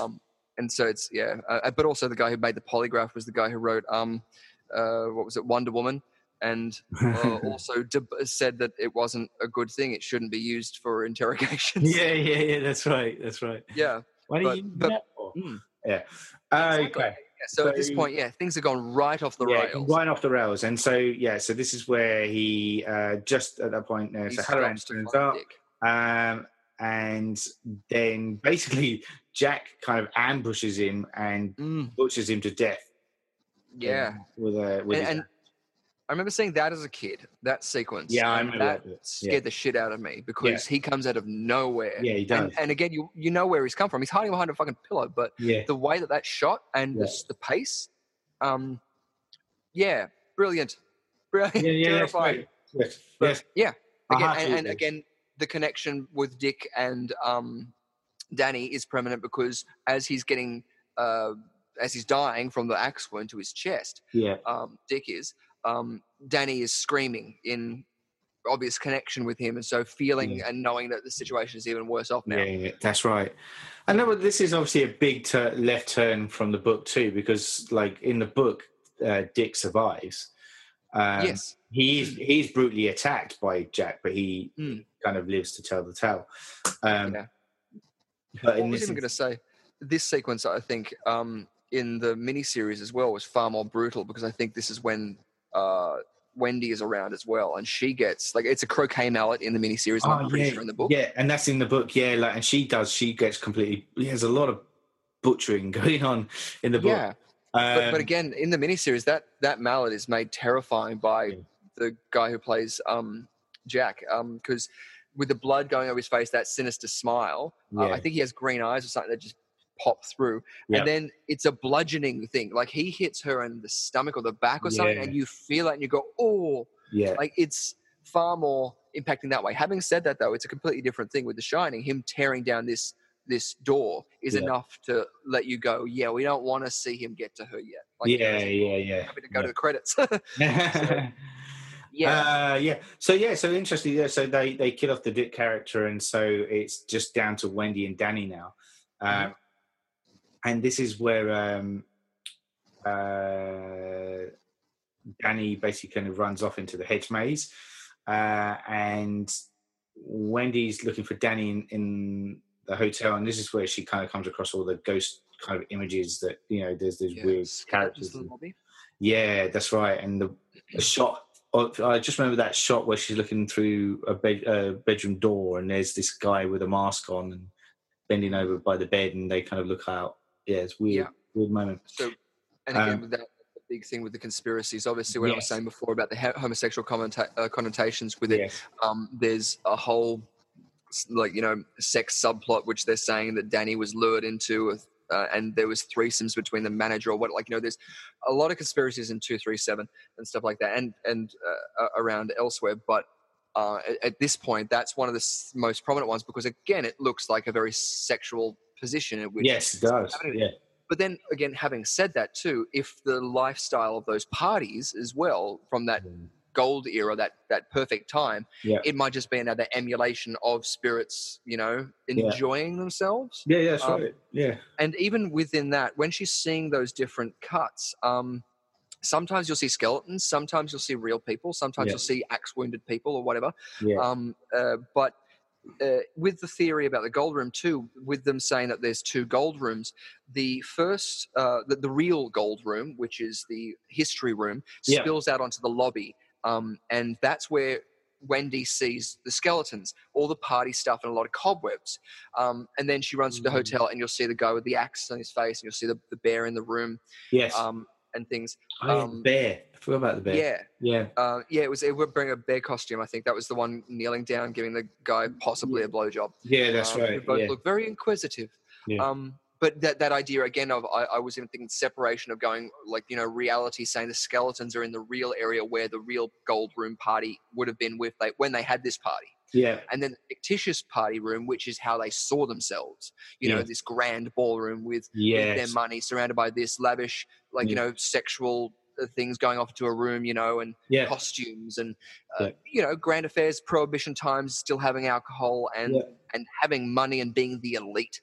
And seeing that throughout her shots throughout is very interesting. Sorry.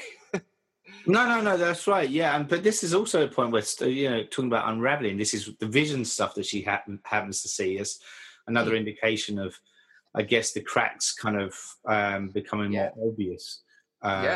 And maybe that was the point of Kubrick, that the supernatural element coming in at that point earlier that we were talking about, that was literally the door opening for the cracks to start appearing. Maybe. Or maybe inventing another conspiracy. But I just had a thought. It's reminded me back to the freezer sequence. In the making of documentary that Vivian Kubrick was shooting, there's a slow motion shot of Jack Nicholson doing like juggling a couple of things in that pantry room. And in that shot, in the background, Delbert Grady is standing there in his tuxedo. Oh, yeah. So whether or not he was just there as dialogue and he was still in costume because they'd shot the previous sequence, or whether or not there was something that possibly he was going to physically manifest himself in that room. Right. So I just remember seeing that, and it just opened thought. No. It's all good. I like it. Okay, cool. Let's try and wrap this bad boy up. So Danny's in the hedge maze, and this is where Jack finds him. Well, basically, so he goes in pursuit of him, screaming "Danny!" the whole time, and Danny is very intelligent by stepping back into the other footsteps so that he's giving him a false trail. And then he kind of hides behind this snowbank, doesn't he? And then Jack keeps on going, and then Danny kind of runs back out. He then meets up with Mum, Wendy, outside, and they basically leave in the snowcat thing that Halloran came in. And basically Jack keeps kind of looking, and he then we did this kind of real quick snap cut of him frozen to death, essentially. Inside the maze. And then we're given like the photograph moment in the hotel hallway, and it kind of zooms in, and it's revealed that Jack is amongst the crowd at the party right at the front. And it's printed with the date 1921. Mm-hmm. And then we July 4th? I think so, yeah, Independence 4th Day. of July 1921. I know. Yeah, so it would have been a 4th of July party. Yeah, so part of me got a bit confused. When I first watched that, I was a bit confused with that ending. Because I was like thinking, is this a Twilight Zone kind of thing where when Jack has passed away, he's then absorbed into that era along with the other spirits and stuff? So it's this heyday year and absorbed. Or was it that a version of him existed in 1921 at the time? Well, yeah. Even with the intergenerational thing, I think both of those explanations could work out because we know that there's been the force, or at least it appears that the force of the hotel has definitely been trying to give him the best representation that obviously he likes and he becomes and wants to be involved in. So that seems to be like a perfect ending for at least him if he did end up as that being his afterlife. Or being involved in that some way. Having said that, with the Charles Grady, Delbert Grady, I'm not more inclined to believe because, again, this photo is something that I think everyone takes away what they want to and should. Yes. It's not saying I want to influence anything, but it does incline me to give a little bit more credit and weight to the theory that it could be, as you said, generational, and maybe that was a previous caretaker that, was him in 1921. I don't know if that would have lined up. Maybe he was the one before Delbert Grady. Yeah, that's right. Exactly. I don't know. There's a lot of things that's going on there. I was even going to say, conspiracy-wise as well, that photo, I actually found the original photo that it was taken from. Oh, yeah. And it's a get-together of just like a small group of people, but they're around the Gold Standard. And the man is a very odd-looking man who actually reminds me a lot of the guy who plays the MC in Cabaret, the Liza Minnelli movie. But I assume he's an MC because you'll notice as well, if you watch that again, in Jack Nicholson's hand, he's holding a little note, and I'm pretty sure it's a little piece of paper that just has his like running order, or like, names of what he's got to say. But all around him are different people that are intrinsic with the Gold Standard and the Federal Bank changeover. All at different ages. Now, again, this is, I don't know if this is actually, I haven't cross-referenced this myself, but in the Gold Standard video, it goes into a man zooming right into that and looking at each of these photos and saying this could possibly be who it is. And he shows examples next to them. And obviously it's very pixelated things, but he suggests that this might have been a compilation, most possibly, of a whole bunch of different people that Stanley Kubrick wanted to, be an archetype of that period. Yes. So he got all of these people who, from probably different photos, and pushed them all in together because, again, he's worked with photos all his life and he know how to do that. And then created this perspective photo because we've got in the making of documentary a shot of Jack Nicholson getting dressed up in that tuxedo, and he doesn't wear that anywhere else except for that scene. Which he took photos, Kubrick took photos at different lengths to try and match the grain for that. But you can find that on the internet as well and superimpose your own little face over the top of it. Now everyone's got Photoshop. But it's interestingly enough, when he points to a couple of people and you look at who he thinks it could be, it does look very similar to those people. And again, it lends a little bit more credence to that idea of it being this quintessential archetype of where people were in that era saying we're the elite, we're the happy ones, where we are, and we don't want to change. And he's at the head of that. He's the one everyone's looking up to and everything. So I love that because it could mean so many different things. It could just mean an afterlife of this is where he went. It could mean he went back to that time and he's now reliving that. It could just mean he's in a purgatory and it's like a frozen image. It could be a horror type thing. It could. I even just always think that what we're seeing as the audience isn't necessarily the real world that is portrayed in the thing. So it could even just be that's what we saw because that's where Jack wanted to be, and we were pretty much seeing Jack's story. Also throughout the other pictures on the wall, as I said before, were other people who were influential at that time.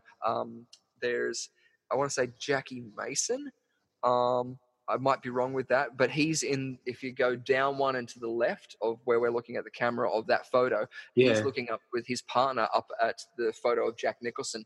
And he actually visited the set because he was in one of Stanley Kubrick's films before, which, whose name escapes me at the moment, but he visits the set, and you see that in the Vivian Kubrick documentary. Yeah, wow. Where, he's walking around and so, like, they're talking to them and stuff. So yeah, whether or not exactly whether or not it was hints, whether or not it was just Easter eggs, like, you've got a whole bunch of people working on these films and they don't know if it's going to be even seen, and they're just dress a set. So you could be putting jokes in there, and a lot of the time people do. Like, look at the animations that they put sex in there and say no one will ever see it, and then they have to edit it out. Yeah, and it's not fuck ups like in Jurassic Park where you'll have one frame dropped out when a T-Rex like asset disappears, which is. or mysterious Starbucks coffee cups that appear in Game of Thrones. Yeah, I'm surprised that wasn't like keyed out or photoshopped out. We've got the technology. Yeah. Anyway, all good. But yes, yeah. All right, man. So look, we come to its bitter conclusion, and I realise that we have ranted and raved for good reason through this one. And I feel like we could rant and rave another couple of hours on this. There's so much there, and the more we talk about it, the more I want to talk more on it. Exactly. But for the sake of our podcasters that come out and listen to this, maybe they should go away and come up with their own interpretation, or maybe we'll come back and revisit The Shining for its anniversary. They should definitely tell us what they think, what their interpretations are. Absolutely. Very interesting to hear. Absolutely, 100%. But yeah, we should probably bow out on that, other than to ask you the question, which I think we kind of answered anyway, but for the sake of asking it and answering it, to conclude our podcast, do you think The Shining still stands the test of time today? Absolutely. Yeah, me too, yeah. And what do you think Dr. Sleep will do to hinder or aid that film? I guess we won't know until we see it, but...